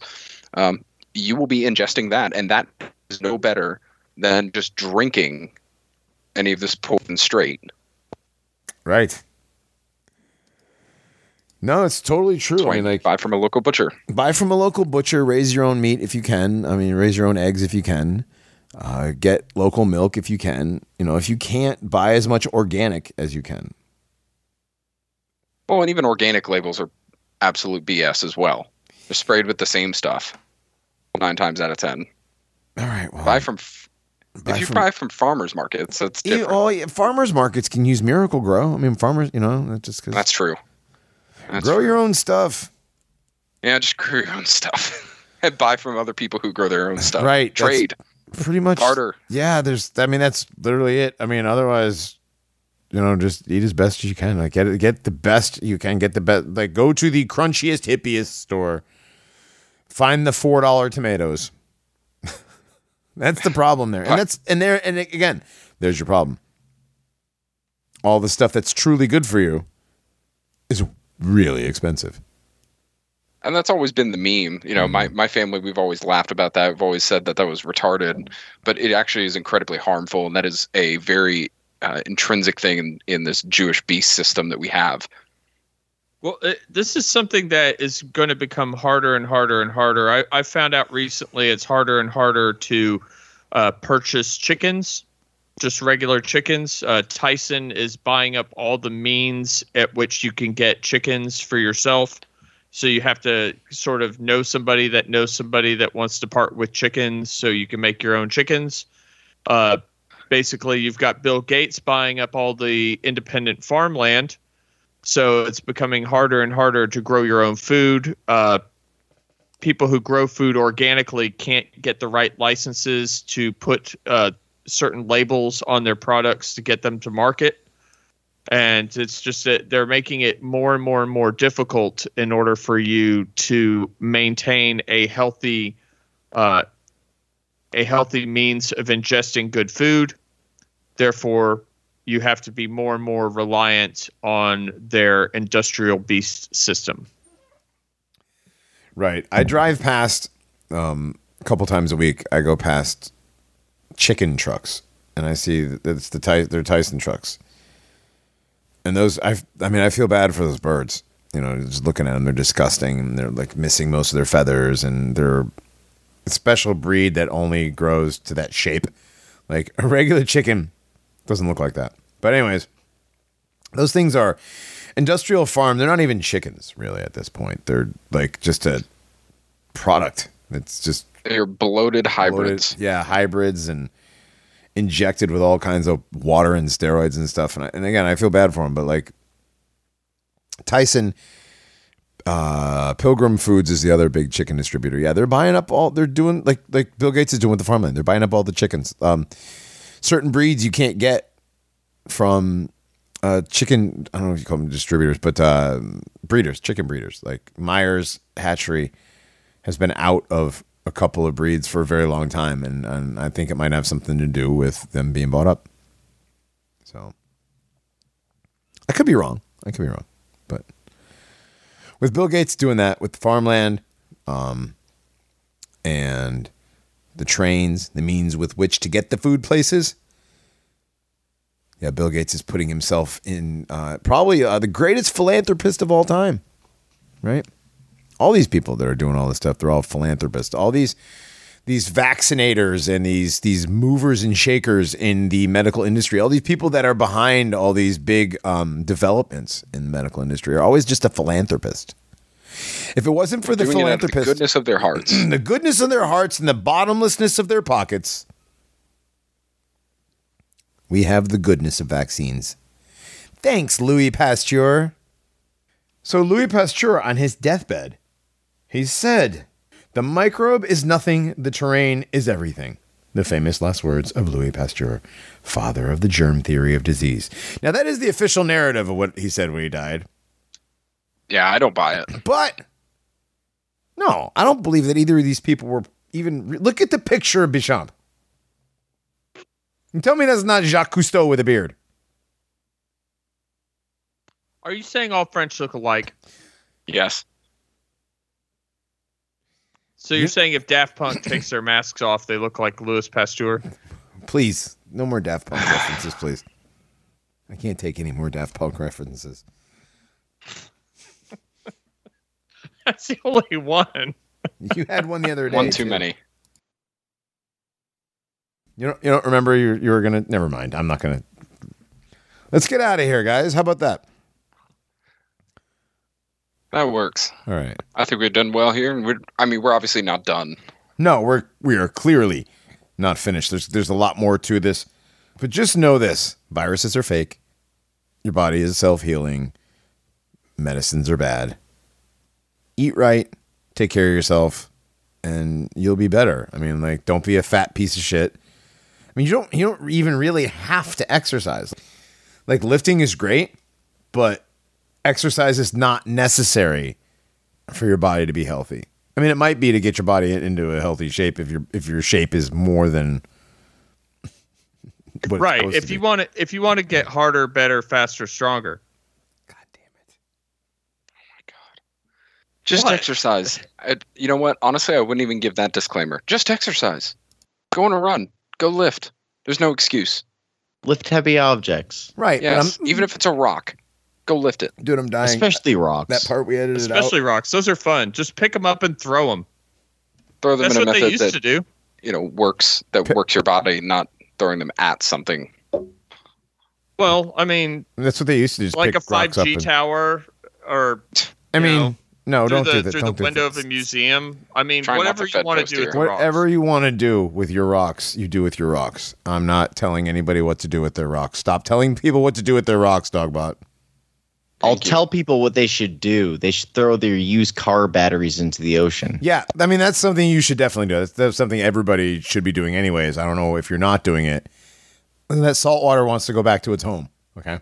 Daily reminder, it's a safe and legal thrill, and it recharges the electric gills. So and it works out your back. Yes. Hey, guys, did you know Reinhardt discovered the gym recently? Oh, did he? You can't tell? He's like one comment away from being like a CrossFit type guy. You can tell a CrossFitter, right? Well, walking in the you same won't room. Shut up about it? Exactly. It's all I have time for, man. I know, Reinhardt. I know. Flipping tires. Never done that. Flipping tires and doing the battle ropes. Oh yeah, So the gay. ropes up and down. Oh yeah, I see that once in a while at the gym. Like a trainer will bring those in for middle-aged women who just recently got divorced. They'll start doing the ropes and stuff. Didn't Stone Toss do the meme of like CrossFit versus like vegans meme? No, it was one point? no, it was vegans versus cyclists for most annoying or obnoxious. Alex McNabb, BTFO. Well, it was directly directed at Alex McNabb. It was like vegans are like the most obnoxious, and then it was like hold my beer, here comes McNabb. Or something. I don't know. It was in a boxing ring, but yeah, it was specifically for McNabb. I used to have an Alex McNabb copy pasta, but that's long gone, and I wish I could find it again. There were several floating around. He's pretty good. He's pretty good as far as writing goes. I just remember it started off as like be Alex McNabb, ride a bike. Yes, the be Alex McNabb copy pasta. Yeah. It's like the whole be Alex McNabb, ride a bike, get your wife pregnant, blah blah blah. Yeah, something heart attack, and then yeah. Yeah, it's a very short version of the Navy SEAL copy pasta, but bicycles. Yeah. I remember that. Yes. All right. Now that we all remember that, we're going to get out of here. I'm sure there's going to be a creepypasta at the end of this, so stick around. And we'll be back on the midweek show. Yes. We have a lot of stuff going on that we almost got into tonight, but we're going to have to save it. Hopefully we have enough time on Tuesday and there's not too much news till Tuesday night, because there's a lot of stuff already. No, don't worry. We'll get through it all on Tuesday, and then about 15 other things will drop Wednesday morning, first thing. Right.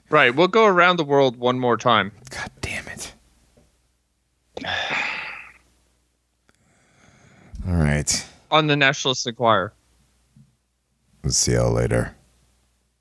Germ Theory makes you gay.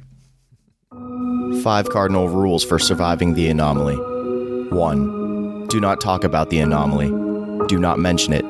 Act as though everything is normal, because as far as the anomaly is concerned, it is. Consequences of talking to or about the anomaly will spread far beyond you. For everyone's sake, never talk about the anomaly. 2. Do not inspect or interact excessively with the anomaly. We as a race cannot let it know we are here. Once more, the anomaly does not know anything it does wrong. To it, nothing is. So far, it has exhibited benign behavior, but we know what its kind is capable of if they sense danger. Again, consequences spread far beyond you. 3. Do not, under any circumstances, make any sort of attempt to maim or incapacitate the anomaly. With all due respect, it is far larger and far more powerful than you, and you cannot kill it by yourself. In fact, attempting to do so will result in the surefire destruction of the human race. Government officials are currently strategizing and configuring a plan for how best to rid ourselves of the anomaly. There will likely come a time to kill the anomaly, and that time is not now. Please do not make any attempts on the anomaly's life or safety. Again, we have researched extensively what there is to research, and we know how it will react. 4. Please do not torment the security personnel guarding more profoundly affected areas. They are just doing their job, and excessive anger near the major organs of the anomaly will register in its nervous system as a severe threat. It does not understand that it's hugely more of a threat to us than we are to it. 5. Do not look up. Its eyes are there.